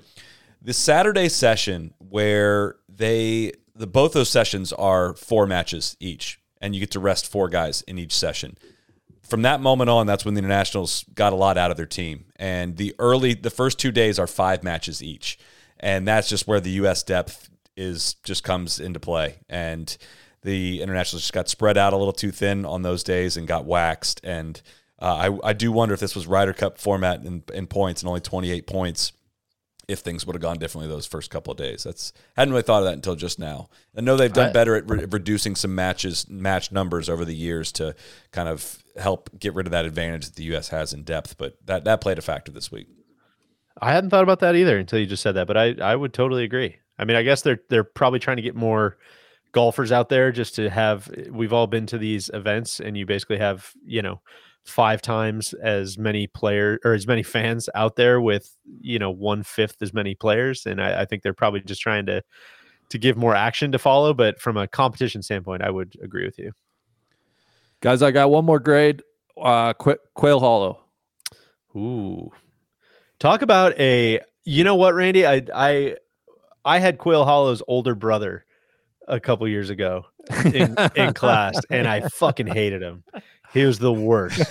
And so I was coming into this smart ass, and they're just coming through every year. The Hollows, right? It's just we see him every year. They're always the same thing. They're always running the same playbook. And for whatever reason, this one, the youngest one, just really charmed me in a way that the others had not. And I'm going to give Quail Hollow like a B+. I actually really, really enjoyed it. I thought it was a really good test.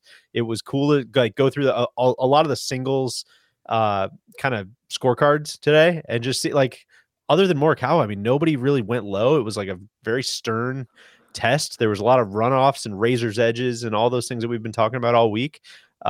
Greens it was fun to watch them putt kind of the lightning greens. It was for what it was. I think it was, I thought it was great. I'm going to give it a B. I agree with everything you said. I think the design is still rather dull. Several dull par fours out there, but I think the setup I would give an A. Setup I'll give a B+. I still do think it was just a little too fast on the greens that made for tentative putting, which I think for this made for TV product doesn't necessarily always. It's like what we kind of want out of normal championship golf. Yes, some challenge in it, but it just didn't feel like there were a ton of opportunities to make a lot of.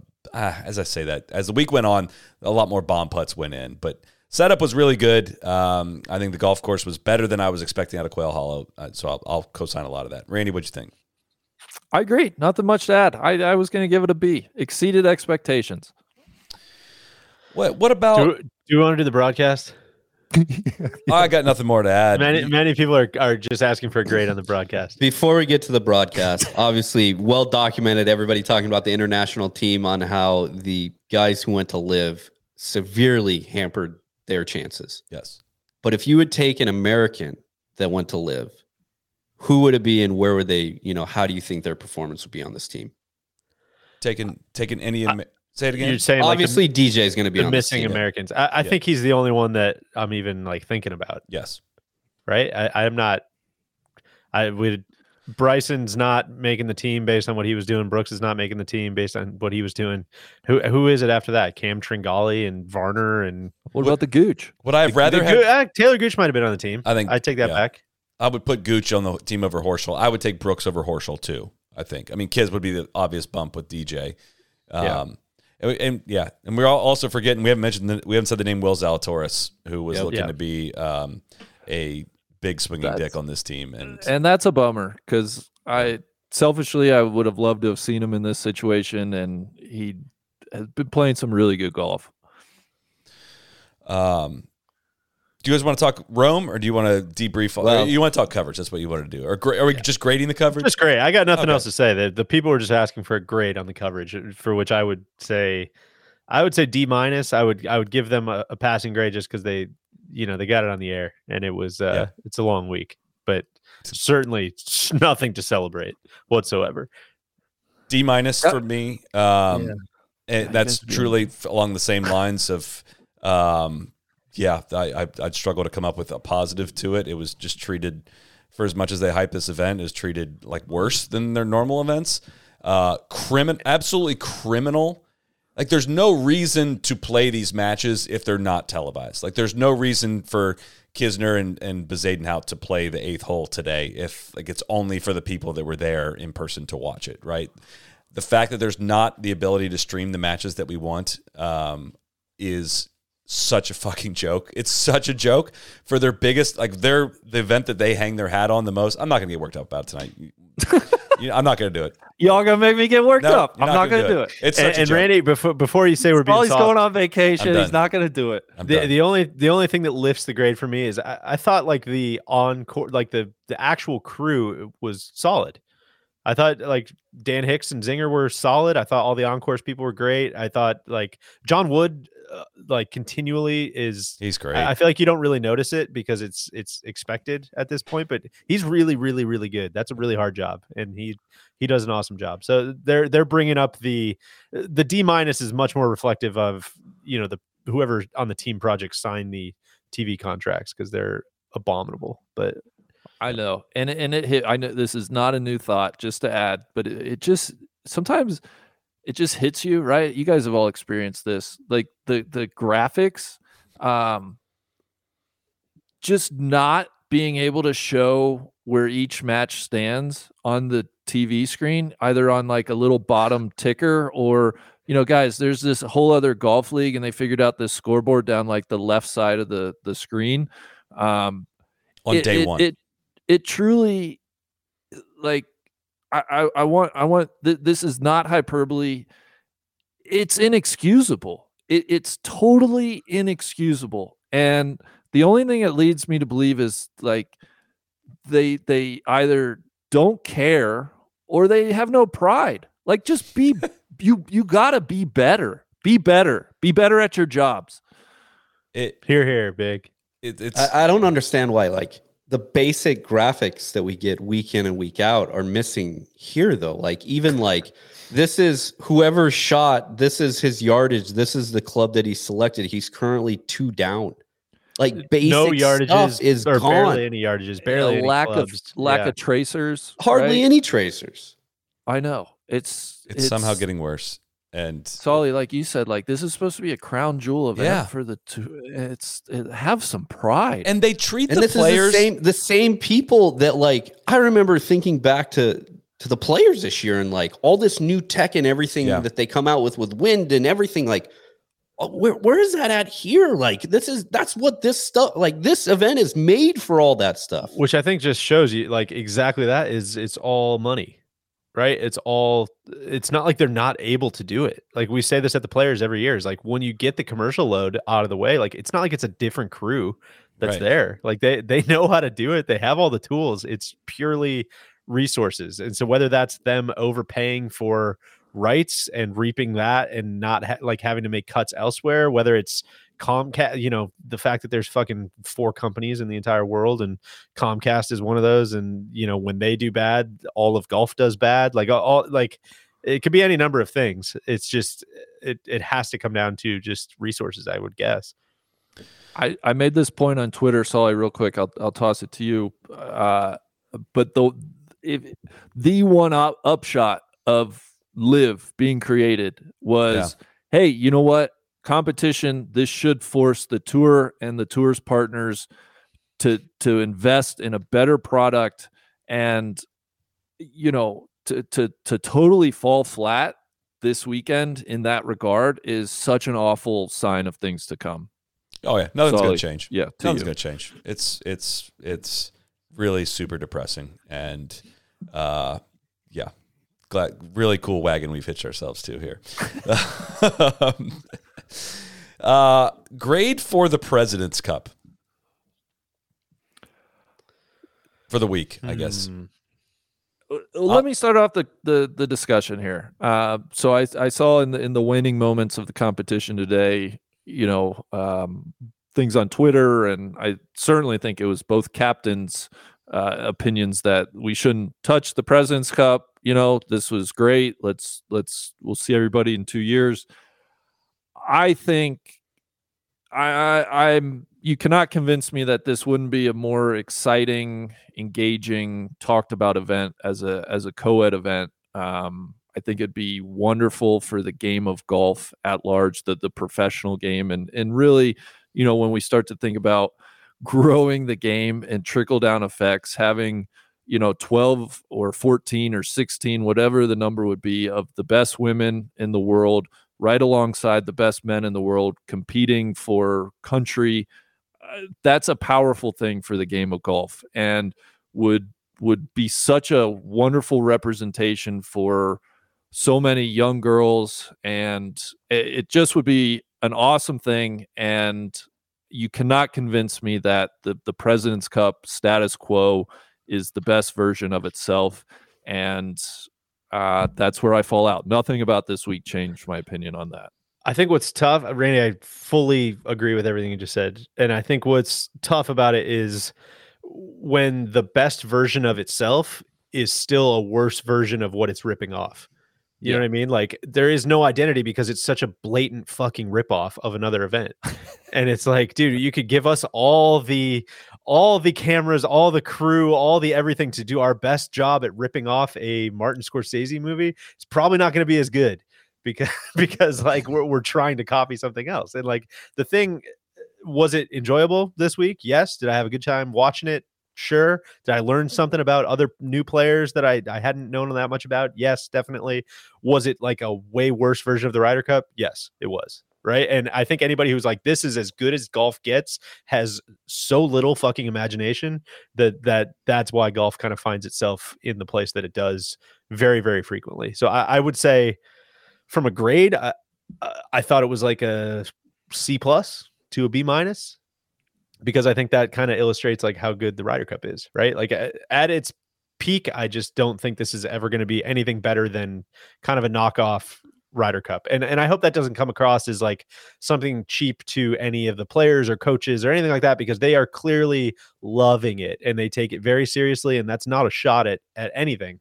It's just purely from a fan perspective. I mean, what else like, buddy, what else do you want me to think of this event that is, again, the US versus the rest of the world minus certain continents? Like, it's all so arbitrary and like contrived that I don't totally, I commend them at trying to give the internationals more of an identity, and I think they're doing a great job at that. But I don't know how you ever get over that hump without changing the format to what you're talking about, Randy. And that on day one gives it so much more of an identity.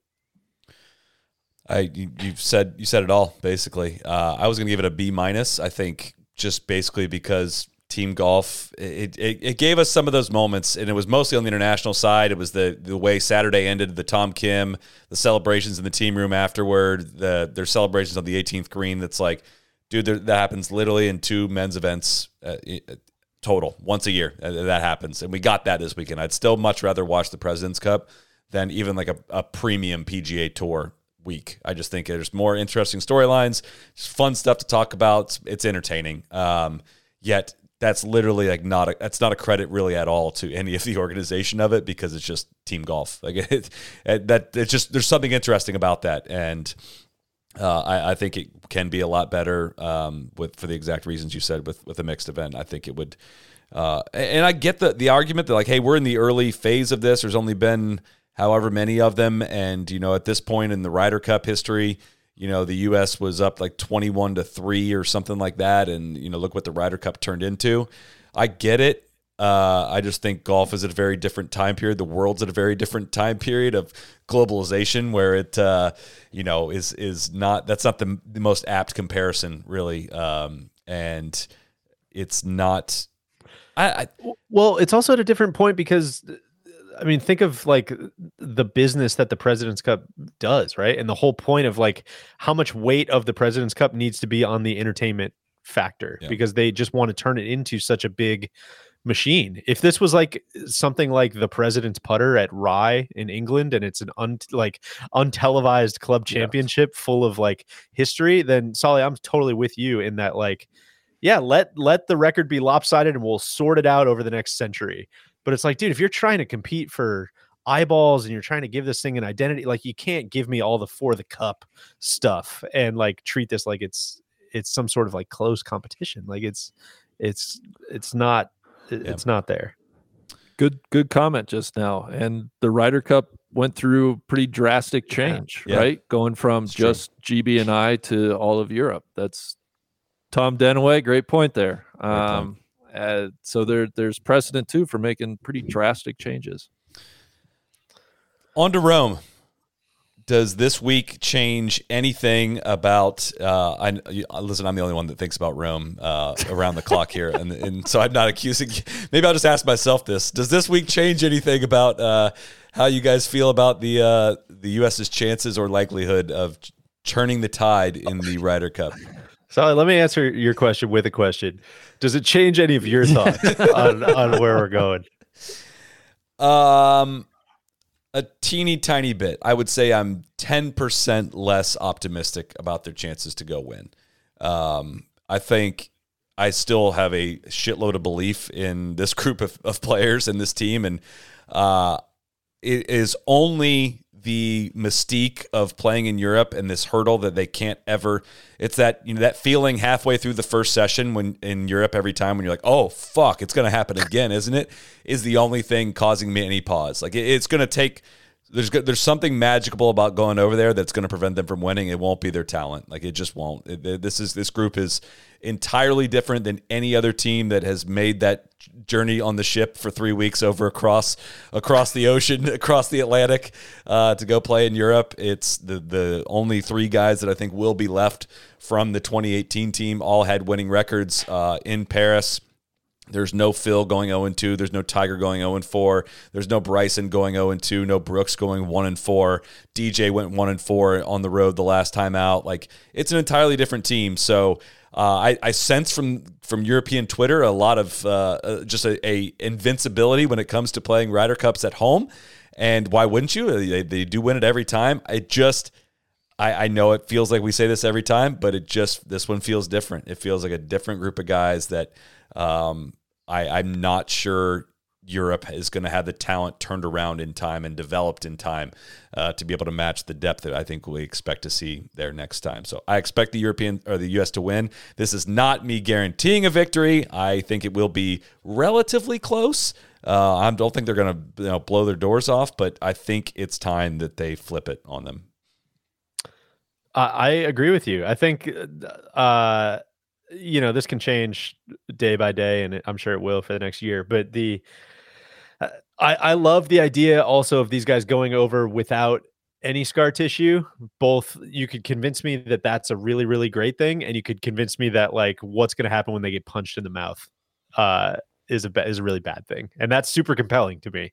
I think that actually makes it really, really interesting. Like, are we going to see some of the same, I think we've said that about a lot of the past US teams, that they just they get down and they just kind of turn petulant and unfun to watch and some of those things. Will that happen? I don't really know. What happens when Xander and Cantlay and JT and some of those guys go out and they lose the opening session 4-0 or something like that? Like, I think that's super compelling, but that also might not happen. And based on every single stat you can come up with, it probably won't, but it's going to be interesting.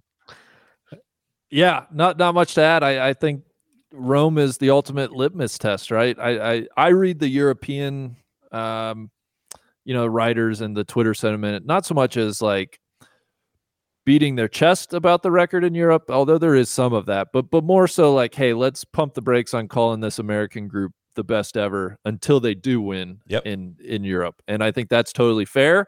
And I think it's an awesome. I actually will probably be more excited for this Ryder Cup than, gosh, I'd have to go back and really think about the excitement level for that very reason. DJ Sully, what you said. I mean, this group, we're going to find out exactly what they're about, and that will be great television and something to look forward to for sure. I think they're absolutely fools if they show up as unprepared for Marco Simone as they did for the Golf National. Like, they were shocked by that golf course. It seemed like they were completely unprepared to play the style that was required on that golf course. I don't think that's going to happen again. I know no one went over to play the Italian Open last week, which I would not have advised anyways. I would imagine that when they go over to play the UK British Open, presented by His Majesty the King, first time using that, I would imagine they will be making a stop. A lot of them making a stop over there to see the golf course, to learn it. And I know it's going to change between now and then anyways. But one thing I was thinking about, an analogy, and I know we're pushing up on 2 hours here and ready to go here shortly. My ice machine is broken here at my house. And so I've had to make my own ice, and I've been trying to cool my drinks in my Yeti this week. And when I would just put one ice cube in it, it would melt.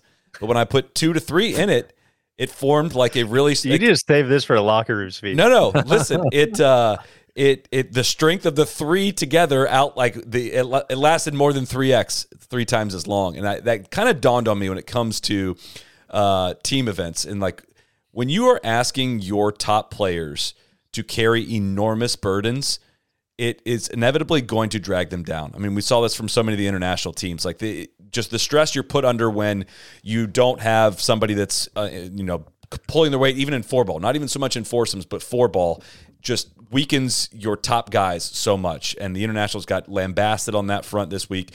And Whistling Straits, that happened strongly. The Rorys were just totally weakened by Poulters that couldn't really do much of anything. And that's where it's like the Europeans can stack up a pretty decent top 6 and 7 guys. But those bottom 5 are a big question mark as of right now. And I think that has a chance of, like, you can kind of pace it together and get by in the early parts, but over time that just is going to bleed and bleed and bleed. And that's where I think it's going to have to be. U.S. is going to have to be healthy. The Zalatoris injury alone, I think, cost them some points this week because of who they had to put on the team at the bottom of the roster. But if they show up with 11 of the 12, I don't know who that 12th guy is going to be, but the 11 that I think we can kind of pick out, I think they're going to be really tough to beat. Cosign. Agree. I also love that's like a Galileo, Sir Isaac Newton moment you're having there with some of the natural wonders around you in your kitchen. I love that. It would make a shitload of sense if I was like on edibles for that whatever. No, I get it. Whatever I just said. I'd like to apologize for whatever the hell that was. No. I'm in. That's like one of the great. That's the way that all the bigs do it, man. Apple falls on your head all of a sudden. It's going to be a big win for Data next year. That's all I can say. Hell yeah. Anything else before we wrap up a very fun week? Cody, anything we missed? No, I think we're pretty good. Anything you're missing out on, Big? I just shifting a gear over to the LPGA. It was an awesome finish. Ataya Titicum won for the second time. This is her rookie season. She is now 19 years old. I think all signs point to her being a megastar from Thailand. She won in a playoff over Danielle Kang, and Danielle eagled the 18th, was a par 5. She chipped in from off the green to get into the playoff. But just an awesome effort, and hopefully caps the comeback for Danielle. She had a big scare earlier this year with a diagnosis of tumors on her spine, and we don't really know all what that was and maybe any like long-term dangers as well. But she was super emotional, even in defeat, just how happy she was to be back and playing. And so it was a very touching scene and a great finish this week in Arkansas. So I wanted to shout out both of those ladies. Amen to that. Hell yeah. For the commenters who are saying is it a Samsung fridge? Yes, it is. My wife is now in the comments confirming that it is. There you go. Reverse ad. And fuck Samsung. And then a question about Guido Migliosi's shot into 18 at Le Golf National today to win the French Open was absolutely outrageous. Lifted out on the high side, if you will. Overread it a little bit. But what a hell of a win for Guido Migliosi. 298th, I think, in the world, data golf-wise, I think, before this week. I mean, holy shit, what a win for him. Yeah, we need from an American Ryder Cup standpoint, we need that to be kind of the Webb Simpson won the Wyndham a year ago, so he has to be on this team type of performance. Jamie Weir, I'm calling you out here. I mean, there was a plea to get Guido Migliosi on the which I get the Italian connection here. I do see what we're calling here, but come on, man, we're going to need to see a lot more. If that's the case, then I'm going to double down on my prediction for next year. Would love if he has a great year, though. That would be great. So, thank you, everyone, for tuning in all week. Thank you, Cody, for running the 1s and 2s on the live shows. Thank you for the commenters. Thank you to the haters and the people that are not haters. Love my haters, as Finau would say. And thank you to all the Yeti and all of our sponsors this week, and the Pro for popping on tonight, man. That was inspirational. Amazing. So yeah. Live show's done for the year. Live show's done for the year. We will be back. I imagine maybe more frequently next year. Who could say? We'll see. We'll see. We got Samsung coming in to sponsor. To be determined. So, thank you everyone for tuning in. We'll see you back here next time. Cheers. Be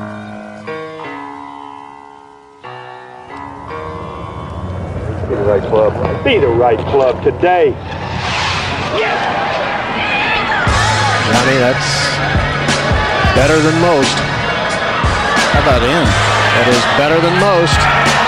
Better than most.